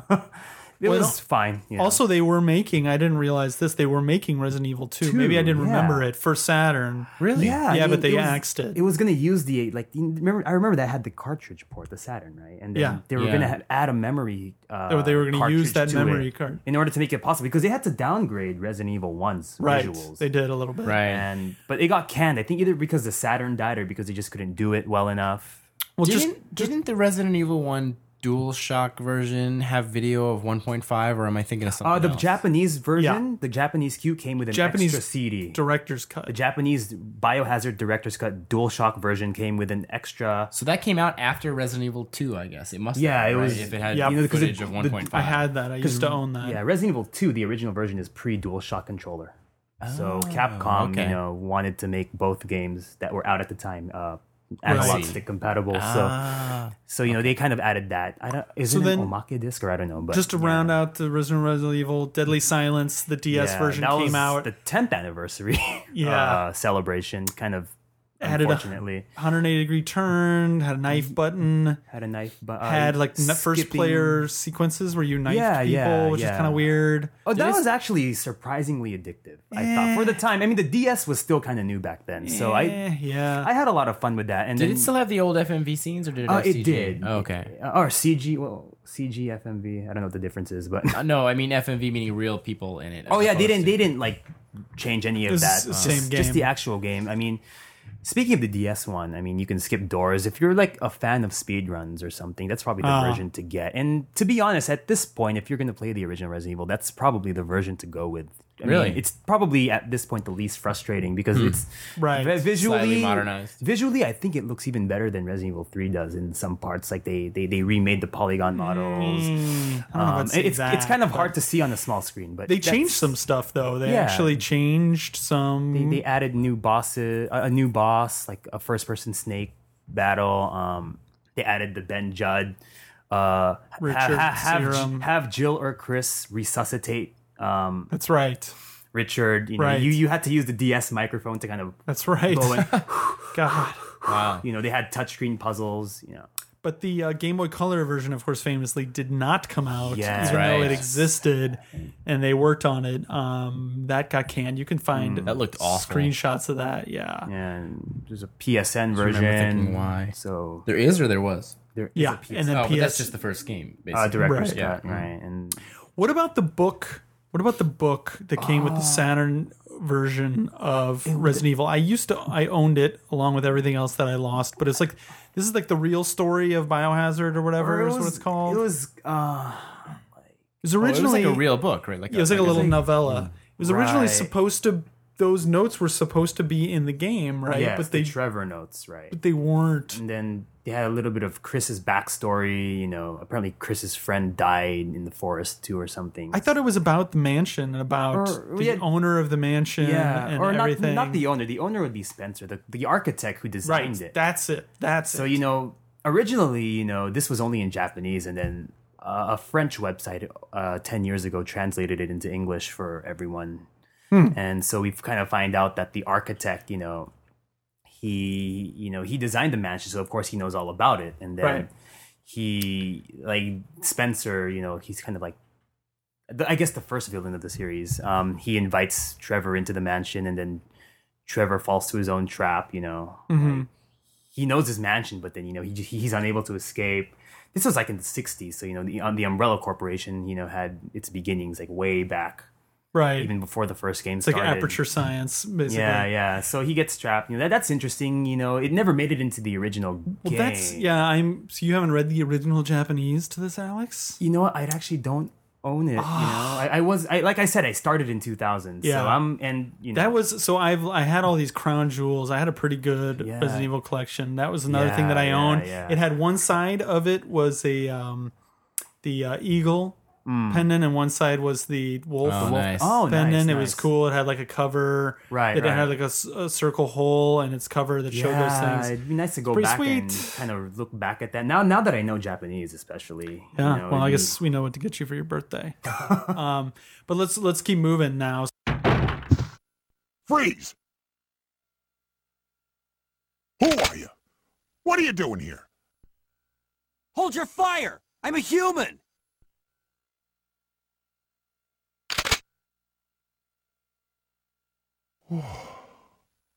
Sorry about that. I thought you were one of them. What's going on in this town? Hold on. I don't have a clue. By the time I noticed something was wrong, the entire city was infested with zombies. But you should be safe inside here. I'm keeping a close eye on things.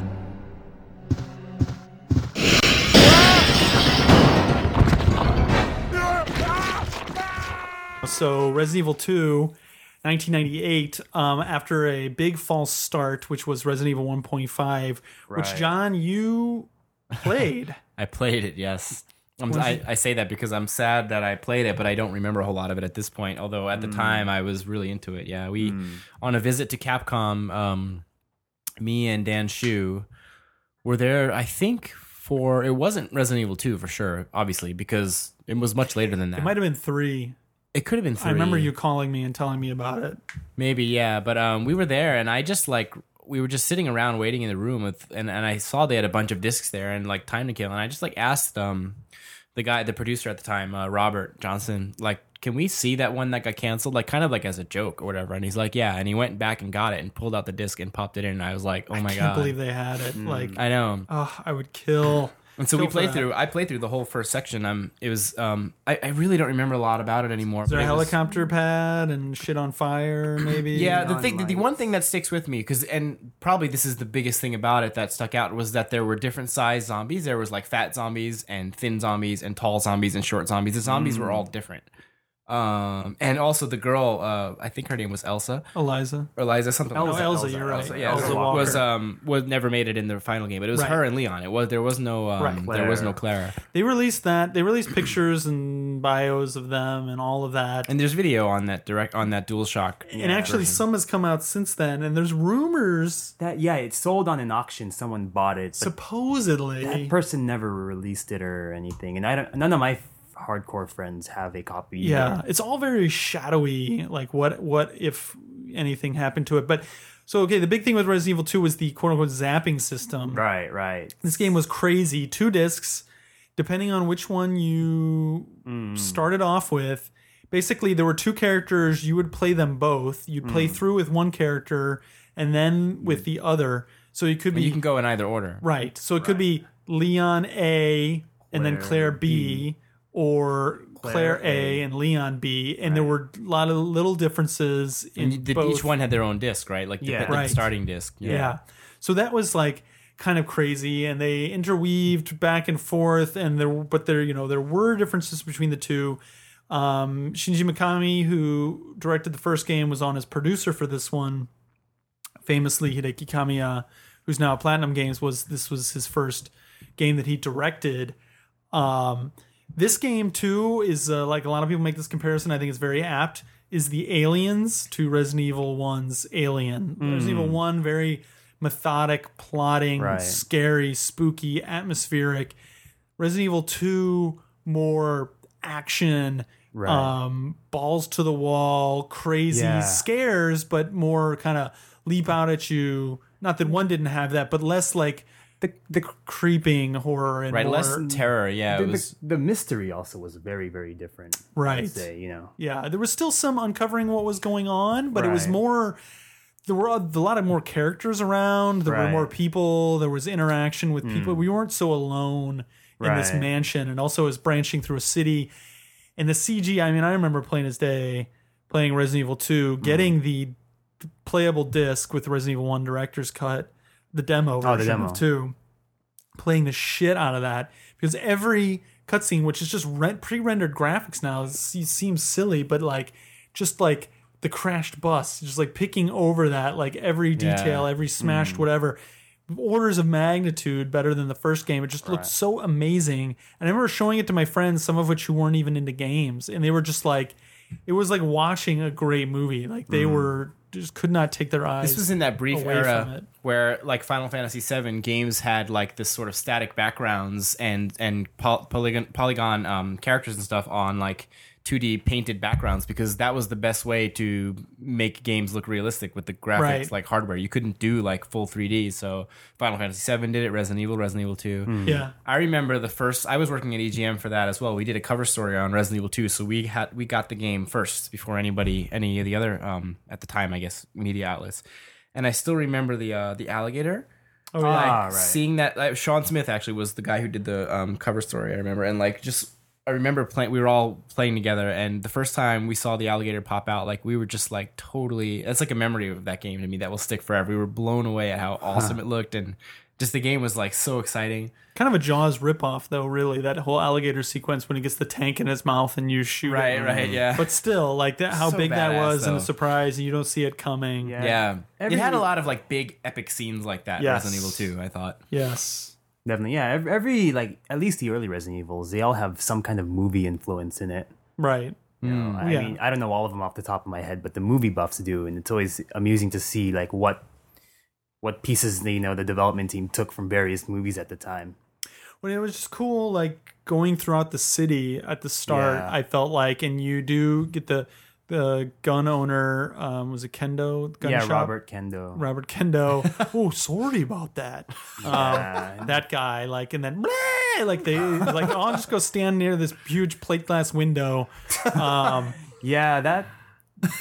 was like 12, but I thought that guy was pretty stupid. But I thought it was so cool that you go through the city before it does kind of settle into the police station, right, yeah. becomes kind of the mansion So awesome. of the first game, and then you do get out of it. The story of that game, do you even want to attempt to tell the story of that game? The story of that game is so ridiculously complicated and interwoven.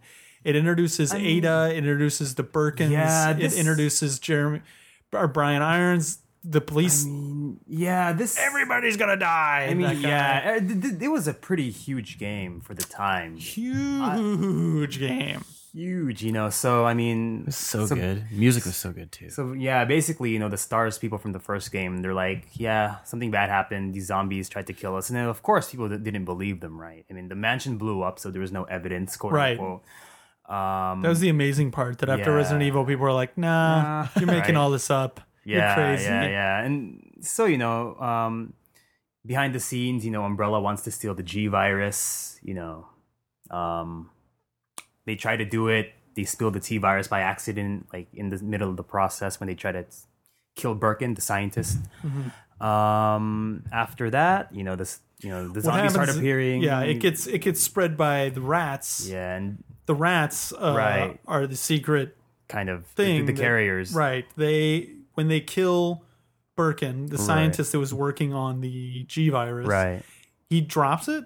It spills. What happens? They eat him. So when Birkin injects himself with the G virus to save his own life, right? Because that was the whole point of that virus. It kind of it does prevent death, but it does much more than turns that. you into like this mutant. But that will not die, right? So Birkin chases Hunk's team into the sewers, and then because the vial of the G virus they took also had the T virus vials in it as well. Oh, I didn't know that. Yeah, they were green. The G virus was purple. Okay. That's how you could tell. And then so when Birkin kills one of the soldiers, he drops his case.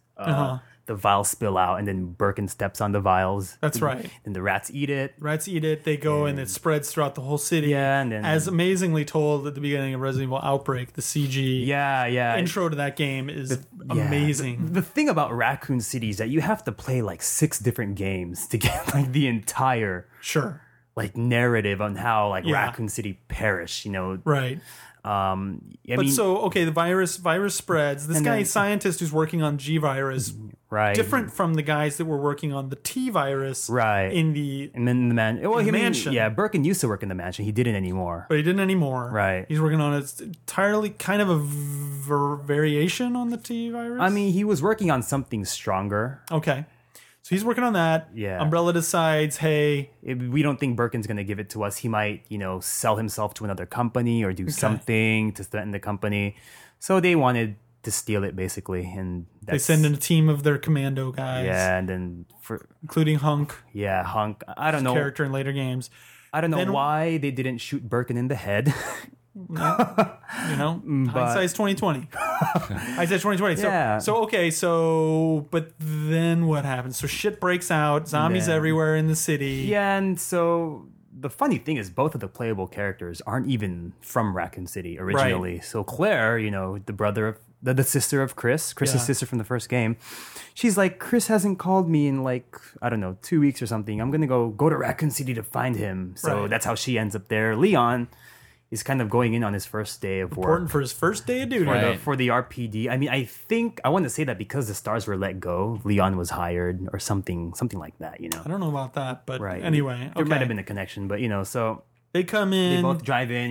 They're like, "What the hell's going on here?" Gas tanker explodes, separates the two of them. Separated. Whitey bite me guy crashes the tanker. The taxi, the truck driver. Right. So they're separated. They go through all this shit Yeah. to basically find out That. what? To rescue Sherry. Well, that's kind of like an emergency at the end for one of the scenarios. Okay. Right? Claire A, Leon B. Sherry's the daughter of Birkin, by the way, Yeah. of William Birkin, the scientist. And then, so in order for the G virus to survive, you have to reproduce by infecting someone with the same blood. Okay. It's basically your offspring, or as we would find out in a later movie, your siblings are also possible Okay. prey. So that's how the G virus would spread. So they find the cure, they cure Sherry, and then they She find has like out, a locket with some of it around and her. then in that scenario, she drops it and Ada picks it up.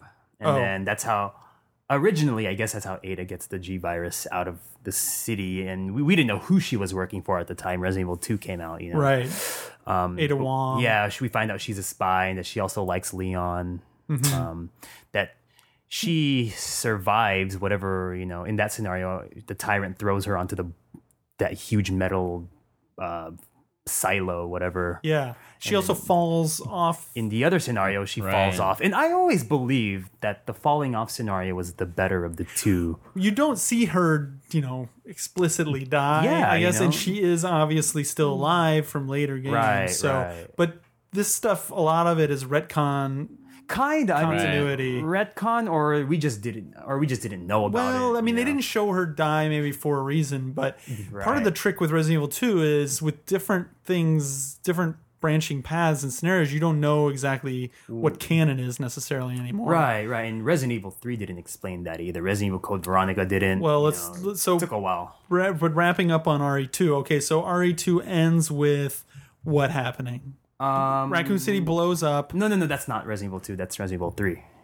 Raccoon City, we don't actually find out Raccoon City blew up in Resident Evil 2. I mean, I was wondering this because I played Resident Evil 2 like years after it came out, and after Resident Evil 3 was out. And Resident Evil 2 ended with Leon, Claire, and Sherry, kind of getting off that blowing. Yeah, the train explodes, not the city. Really? The city's not. The I city found doesn't that out blow after- up in Resident Evil 2? I think it does, but you don't know that. They don't. Right. You don't find that out until the later game. Interesting. Okay. Yeah. I remember got that too because I remember learning that after the fact. I remember when I Right. learned it thinking, oh, wow, that's amazing because we didn't know that at the time. Right. So, yeah, that's how it ended. I mean, it was kind of like I remembered Resident Evil.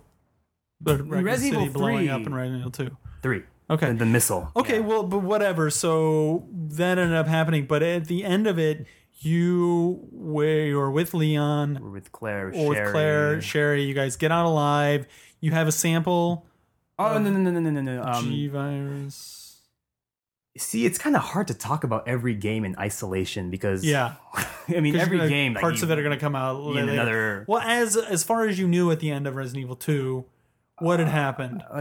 All the Birkins were dead Except Sherry. Except Sherry. and that Claire was going to go off to find her brother. Okay. Because she didn't find him. Leon, I mean, was going to protect shit. Was going to, I guess. I mean, if you just look at Resident Evil 2 by itself. Yeah. I when I first beat it, and I hadn't beaten Resident Evil 3 yet, I thought Leon would go with Claire to go look for her brother. Well, anyway, as far as like new gameplay things and stuff like that, like really was there much? I mean, there's the whole zapping system, the going back and forth between the characters, but the core gameplay seemed very entrenched. It was.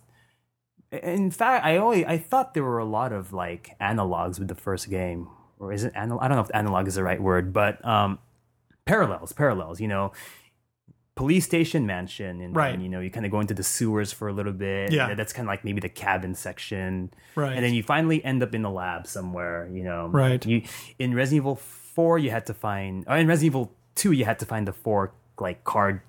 Like the spade, the card keys. Yeah. In Resident Evil 1, it was the knights, you know, 4 keys, you know, the whole theme. Sure. So gameplay wise, very, very close to Resident Evil 1. It did have fucking awesome mini games and had the 4th survivor with Hunk, which was really cool. Very difficult. I thought it was a great way of a new kind of thing, which was a bonus mini game, which also kind of added to the story, right? In a cool way. And that's then, of course, Tofu came from, right? Tofu Survivor, when you really went crazy. The Versus Guide for that game, by the way, is so good. Our friends Casey Lowe and Nick DeBar wrote that. I think you could read it like a book. Like it's awesome. They're like joking with it and things about it and stuff that happens and pointing out weird things. They also unlocked all of these in that game. There's all these Game Shark scenes, that you could unlock from the game with Game Shark that were from 1.5 or not used in the game. Things from more stuff from the morgue and stuff like that. Really cool stuff. One other bit of trivia. Apparently, it was partially inspired by the movie Back to the Future. Kind of how you were going back and forth between the two of them. Like Back to the Future 1 and 2, how you kind of go back and see part of Back to the Future 1. Really? And, apparently that was part of the...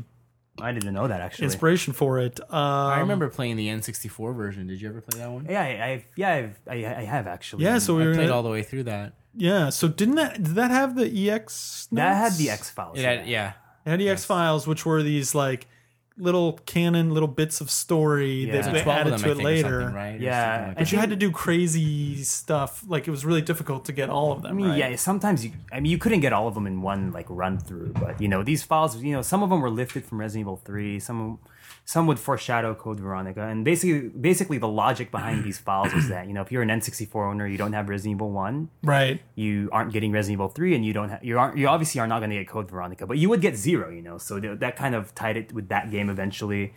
You know, nice little extras. That game was technically amazing. Remember that was 2 CDs like on a single N64 card, and it looked good. Like it had that FMV. The FMV scenes did not look good though. But the regular game looked fine. A little better. Yeah. But the FMV scenes did not look. But I remember for a cart thinking it was amazing. You could almost forgive it not looking good because it was FMV period, which you just didn't have on the 64. You know, it was for a cart. It's kind of amazing that it even exists now. Like thinking back to it, but so then I remember thinking the cart should be heavy or something. There was just so much impact. Right.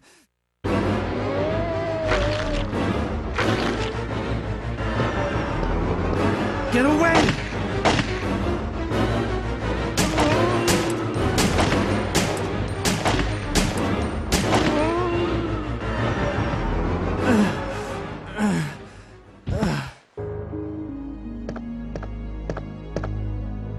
Brad, hang in there. Why isn't someone doing something about this? I didn't know you were still alive, Jill. The police aren't trained for this kind of situation. What could they do? Listen, he's coming for us. We're both gonna die. What are you saying? You'll see. He's after STARS members. There's no escape. Resident Evil 3 Nemesis, which I will say personally, you know, I had its moments for me, but before we get into the specifics, like, was the first kind of sidestep for this. It was not. You got Resident Evil 1 blew me away. Resident Evil 2 blew me away. Resident Evil 3 had some cool stuff, but especially in retrospect and stuff. And I played it a bunch times through, same as the other ones. But it was the first time where I was like, that did not grab me like the other games. Of course, it had the Nemesis. It's called Resident Evil 3 Nemesis in America, Resident Evil 3 Last Escape in Japan. You're Jill Valentine again. Right. From the first game. Takes place before Resident Evil 2 and after Resident Evil 2. You're back in Raccoon City. This one did have a bunch of gameplay things. It had a 180-degree turn. That's right. It had the dodge mechanic. Which was kind of a little wonky. It was a little random. But it's a little weird. You could get it down if you really knew what you were doing. I've seen videos, but you made your own ammo, which would come back in Code Veronica. At the live event, the choices you can make. It had little choices you could make. Pretty explicit. Branching. It'd be like, go to the or join the police station or fight the Nemesis. And you only had a few seconds to do it. It was kind of cool. Right. The Nemesis chasing you. That was great. Yeah. Was kind of foreshadowed in RE2, almost like a throwaway moment from the Mr. X's. Right. That dropped in Resident Evil 2. These tyrant guys dropped in. They were just wearing big black trench coats. Smashed through into the building with awesome moments. That was so badass. Yeah, and then they were after you and they would chase you. And unlike the zombies and everyone else was like, okay, I made it through the door or past the screen. I don't have to worry about them. This guy you actually did. And that was, I think they saw that and they're like, let's make a game around this. Yeah, and that's basically what was brilliant. Resident Evil 3 was. Then the Crimson Heads from Remake, of course, will come back and recall that. But so that's the thing. You have this one big main enemy chasing you throughout the game. Right. You can knock him down and get good items, but you can't like kill him until the very end. That was a pretty difficult game. Like that's the first Resident Evil game. The first game? What are you talking about? The first game was really hard. Like on hard mode, yeah. But Resident Evil 3 is the one Resident Evil game where every time I play through, I do die at least once. Because of Nemesis, like really, I mistime my dodging, or yeah. Because the thing about Nemesis is that sometimes he'll grab Jill, right, and I'll mash the buttons, but right, she'll still die, or other times she'll manage to escape and I can kind of make it through. But right, yeah, Nemesis was the first enemy where I thought, wow, he could probably kill me. That was the first Resident Evil I didn't really like. Like I didn't finish it. Like I played pretty far in actually, but I didn't actually finish it because I just didn't enjoy it. The setting wasn't new. Yeah, it felt very recycled. The other character, smaller game. Carlos Oliveira, how do you say his last name? Was not exciting. Like the gameplay, what's going on? So Jill faints in the middle, and you control Carlos. There's like this weird interlude. The puzzles weren't very good. A lot of times the puzzles have not been very good. It was very. Besides the Nemesis, and even despite all these gameplay things, you didn't have to push a button to climb up steps. Shocker. Yeah, well, that's right. I forgot about that. They would regress on that in the next game, right? But that's true. Well, Code Veronica is being made at the same time as this parallel. And that was the one people were really looking forward to at the time, or so I hear from the other big fans. So it was just a lot of it was really like. Uninspired. It felt very like going through the motions almost in a weird way, even though it had these other things. Bit. I mean, it wasn't in a big building anymore. There's that. Right, but it was still like, okay, I got to get the, you knew the formula down. Okay, I got to I'm going to read notes from people. I'm going to collect ammo. I'm going to do this. I'm going to get, herbs. I'm going to, and it was filling in stuff from Raccoon City. It was filling in parts of the plot. The Nemesis was a really cool idea, but somehow I don't feel like that game really came together as much as a Resident Evil game. I mean, right. Especially as a big numbered real game. The way I look at it is that it's kind of like a sister game to Resident Evil 2.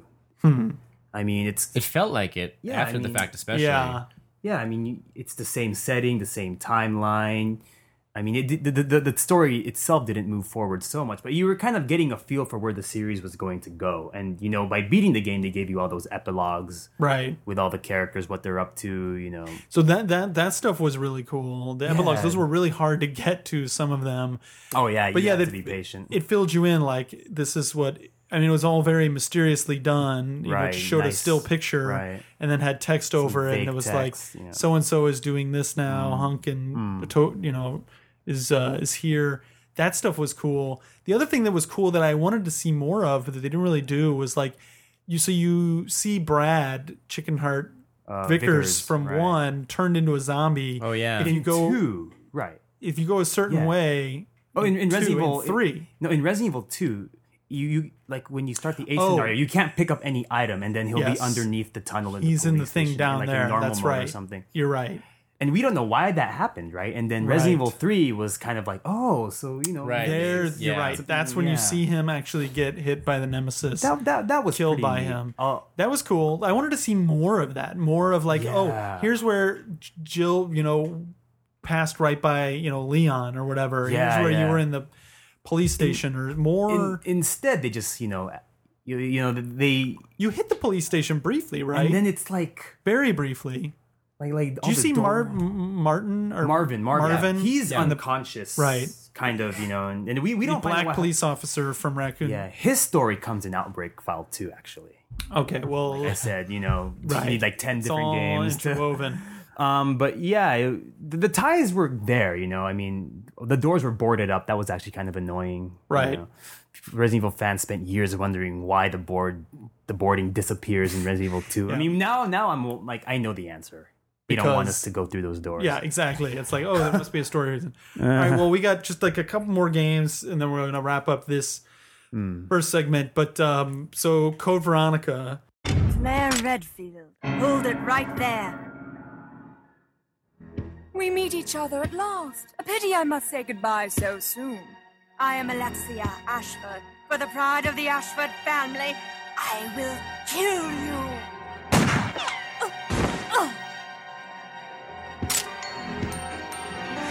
Wait! What's going on?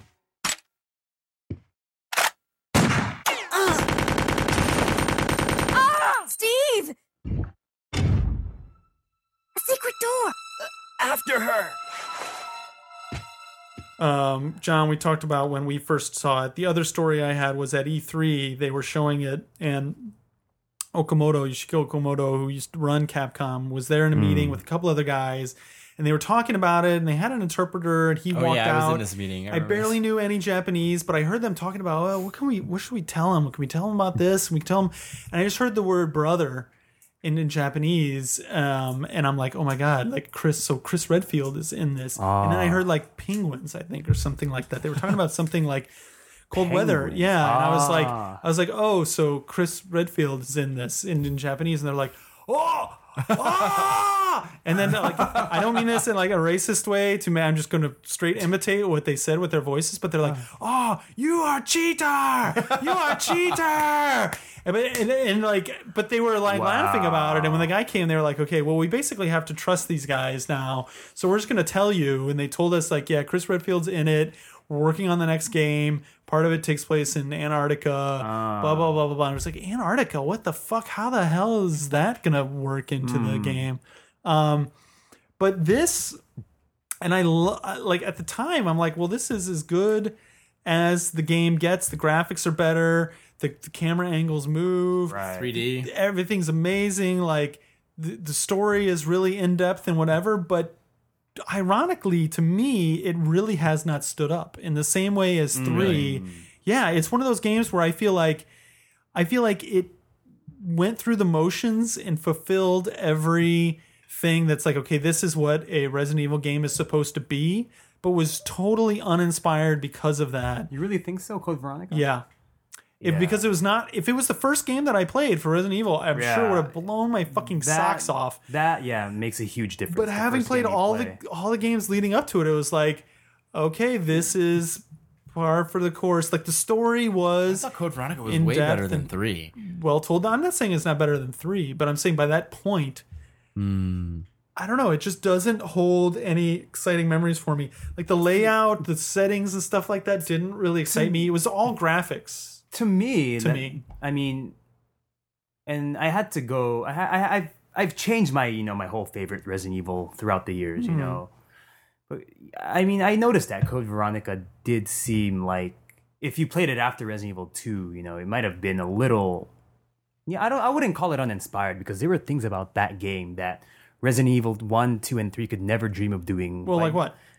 Most of it being graphical, but, you know, just like the atmosphere, the lighting, you know, in that game you can hold the lighter and then, you know, that was very cool. Yeah. CG in that game the fight, the fire. Yeah, the character. I mean, the different lighting with the fire. The characters like Steve and Alfred, they were pretty. They were pretty. Leonardo dumb, DiCaprio, right? like obviously. Oh my god, I very forgot about much, that. Yeah, he was such a rip of Leonardo DiCaprio. Yeah, very popular at the time. The Titanic and whatever. Well, John, you mentioned earlier, so you had an early version of that. I remember you playing that a lot. Yeah. In your office at Ziff.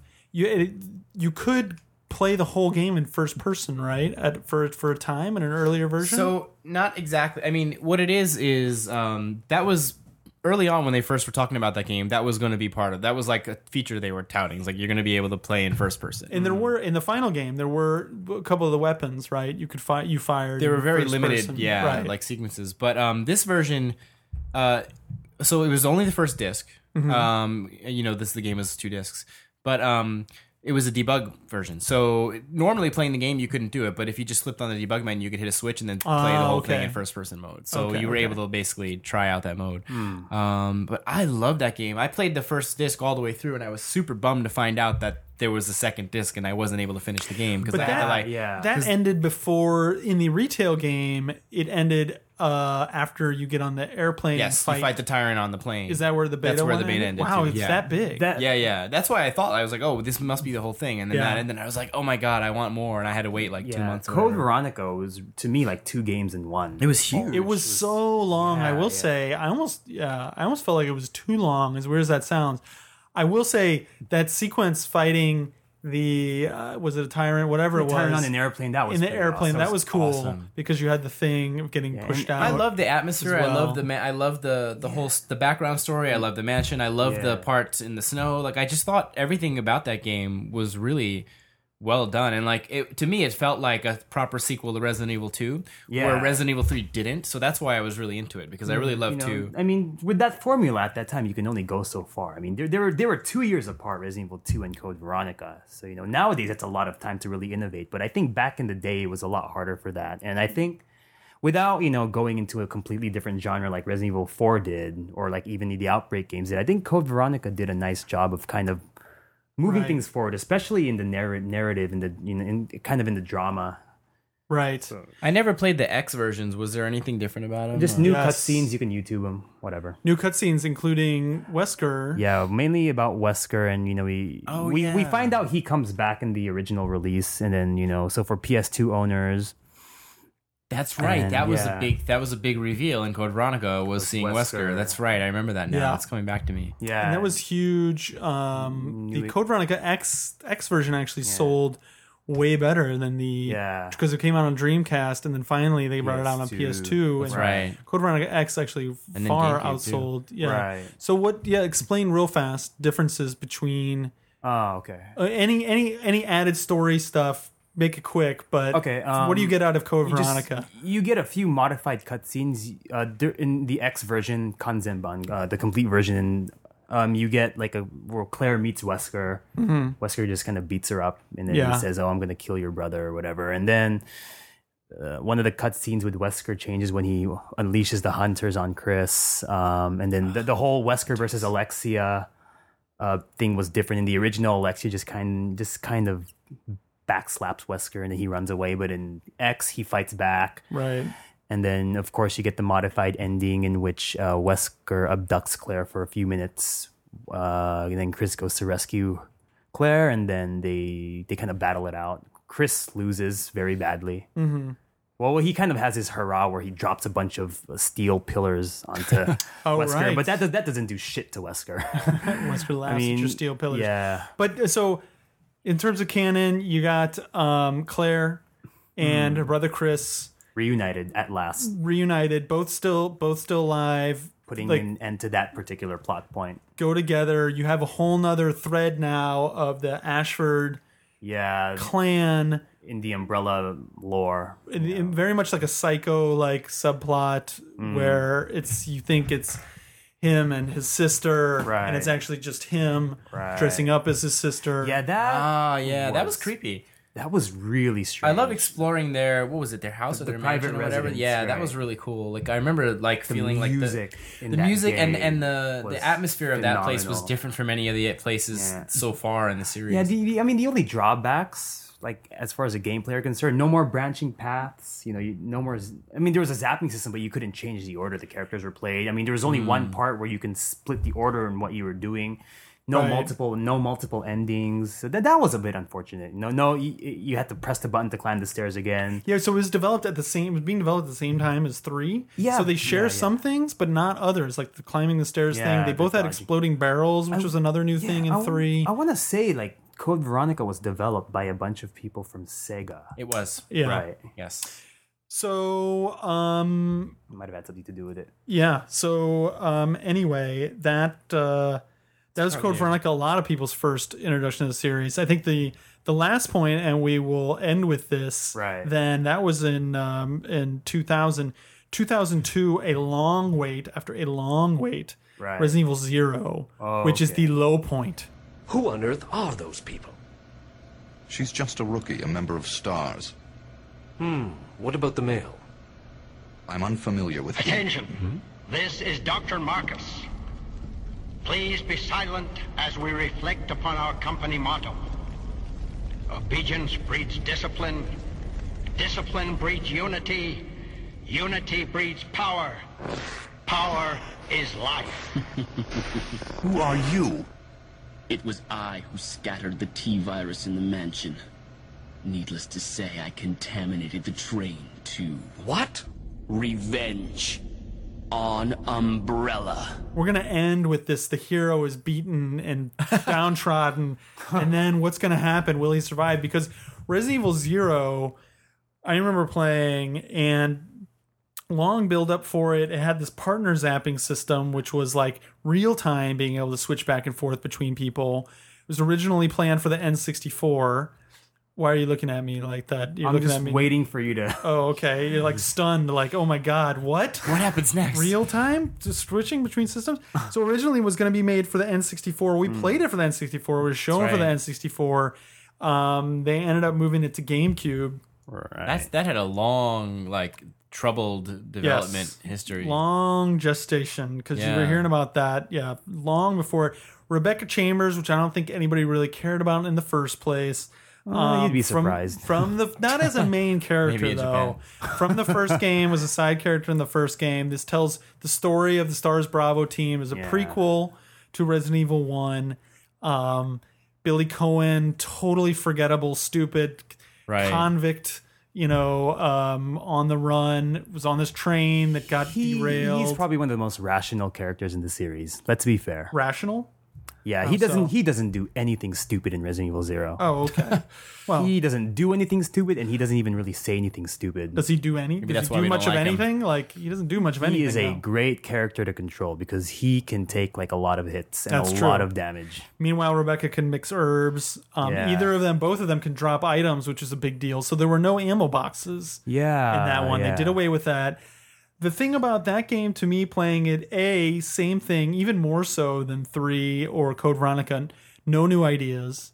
Even though the zapping, the switching back and forth, that was pretty. It was used a little bit at times, but it was never used interestingly. You'd put something in a dumbwaiter and then go to the other person and then get it from them. You were very rarely in the same place at the same time. I mean, you had some bad puzzles, pushing stuff. I think the problem with Resident Evil 0 is that if you're playing it for the first time and you don't know what to expect, right? There's never any really real shock moment. And, and they don't even, like, Billy and Rebecca don't even end up meeting any other characters in the game, aside from just one... Yeah. The bad guy. The bad guy at the end, but also like in between from the beginning to the end. It's just those two. Oh, right. There's no like interact. There's no Ada or there's no Sherry or Steve and Zero. And very isolated, and like you could tell they're running out of enemy ideas. There's like giant fleas. Yeah, that was the insect game. Come on, and it, like was there like a giant centipede? Centipedes. They're like so running out of monsters to be giant and mutated. That game really should have been canceled, but I think it just went on for so long that they probably probably just like someone just said like, look, put it out, or No, I mean, it has its place in the story, and it's not a it's not a horrible game. But it is it's pretty bad. And on its own, from any not connected to Resident Evil, it's fine. It'd be an okay game, but it is I think the absolute, as a main game, numbered game, the absolute low point. Creatively, everything wise, especially because remake is going to come out after it and show how good. I mean, no, a remake comes before it. I'm sorry. Yeah, you skipped the game. I did skip a game. You skipped 2 games. Remake is a good one to start next time because yeah, definitely. We don't want to talk about Resident Evil 1 it doesn't fit into the narrative. Yeah. But I mean, Resident Evil 0, even today, like graphically, I think it's almost unrivaled in the series. 0? Yeah, just because of the pre-rendered visuals. It did. It took the Resident Evil remake graphics and sort of took it up a slight notch, but it wasn't what it's anything showing interesting. Is not that cool. No, exactly. I think it is. The train was pretty awesome. The train moving was cool. The one thing I will say, there is one incredibly cool, badass enemy in that game.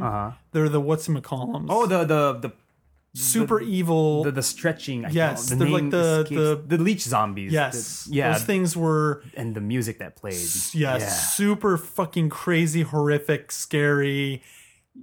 Those things were awesome. I will give that game that. That's it. But everything else was recycled. The final boss, dumb. What was it? There's like a bunch of gaffes in that game too, right? Isn't the localization kind of screwed up on that's how Resident Evil 0 is probably an example of how you not localize a game, in my opinion. What was the one big screw up in that game? There were 2 things. Like in the US version, it said Marcus died 20 years before the game started. In the Japanese one, it said 10. Oh yeah, and it's just said 10. That was just a flat out mistake. Someone didn't do their paperwork. But that's not as big of a deal as the virus name, the name of the virus. So basically, why I don't like the Resident Evil localization in particular, this is one reason, is because in Japanese, the creators had in their mind the idea of the Shiso virus, like kind of like founder, beginning virus, whatever, right? If you think in Japanese. So when they translated Code Veronica, they named it as Mother Virus. But whoever was handling 0 chose the name Progenitor Virus. Whoever handled it in Remake called it Primogenitor Virus. So there's like, for us English speakers, there's like 3 different connection. Viruses. So the virus in Resident Evil 0, which takes place before all these other games, is the same virus as what was originally mentioned in Code Veronica, but people couldn't make that connection easily because it was called Mother in Code Veronica and Progenitor in 0. I mean, to be fair, the remake name was kind of similar, so you can we could kind of get the thing. But yeah, well, one other thing I wanted to mention about, it's not about that game in particular, but at that time, I don't know if you guys remember this. I don't even know if you even know this, but you would know this, Mark. At the time of 0, there was, even though 0 hadn't come out yet, in the magazines and stuff, they were already talking about Resident Evil 4. Not the Resident Evil 4 that came to be now, not even the one before this that also got scrapped. But at this time, if you remember, Mikami was talking in interviews during 0 about how his vision for 4 was that you were going to play as Umbrella. Do you remember this? Like, he basically, as an Umbrella agent, he was talking about how the next Resident Evil, you were going to be on. It was going to take place where you got the viewpoint of the Umbrella side, which I thought was super interesting. And then it never came to be for whatever reason. That is interesting. I remember hearing something about this too. Well, we're going to talk a lot more. Probably not until after TGS, after the games come out. Maybe some Resident Evil 6 information. Oh, right. We're going to go through the rest of the games. We're going to take some feedback. We actually have a lot of questions from the community and stuff that I got on Twitter that we didn't get to. This is already super long, but I'm enjoying this if nobody else is. Oh, yeah. I am. I think next time maybe we should try and just do the whole thing. Just because I could talk about this for like hours, but we're out of time today. So like next time maybe we'll like... Maybe it'll be like an in-between week episode or something, and we'll just go all Resident Evil. Too big for one. Because there's a lot left. There's Resident Evil Remake, which is I want to talk about a lot. There's the Outbreak games. There's 4. 4, of course. There's 5. Chronicle games. There's the Outbreak games you mentioned, which I want to get... I'd love to hear from Ben Judd some quotes and stuff that we haven't heard about on that. There's Gaiden. There's Game Boy Man. There's Revelations coming up, which we can talk some about. The whole Chronicles games, too, which I played Umbrella Chronicles. Haven't played Darkside Chronicles, but I'm curious to hear some stuff about that. Some I've had the opportunity to meet a lot of people who have developed Alex, the you game. have your dinner with Mikami. Yeah, I had dinner to with talk about Mikami-san and Kato-san, the director of Yes. Code Veronica. That was a few years ago. I'd like to talk about that. We'll talk about that. Launch We'll talk party about of Resident Evil 5. That we'll talk about Stuff like a lot next of time. other stuff. Yeah. So until next time, please send us questions, ideas, what you liked and didn't like, what you'd like to hear more or less of. From this thing, we're just kind of flying by the seat of our pants here, but we will pick this up maybe a month or so from now. Yeah, Alex, just- when you're back and TGS has calmed down. Yep. But Is our next episode TGS? No, it's not. There's one before that, there right? should be one before that. Okay. Yeah. But anyway, until then, Alex, you have a appropriate quote to send us off with. Stars. The self-destruct sequence has been activated. Repeat, the self-destruct sequence has been activated. This sequence may not be aborted. All employees proceed to the emergency car at the bottom platform.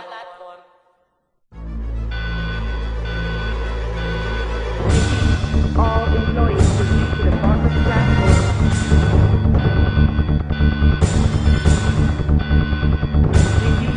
All employees proceed to the bottom platform.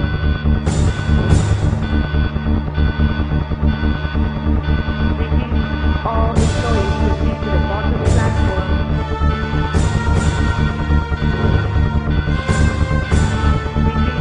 All employees proceed to the bottom platform.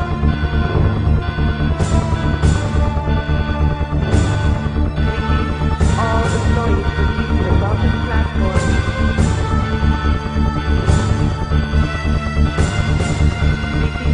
All employees proceed to the bottom platform.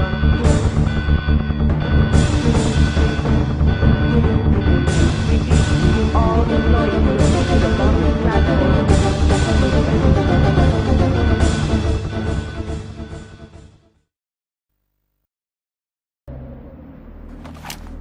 Jill!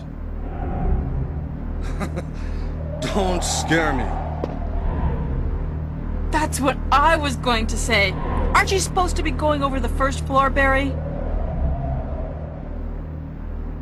Yeah, you're right. But just take a look at this.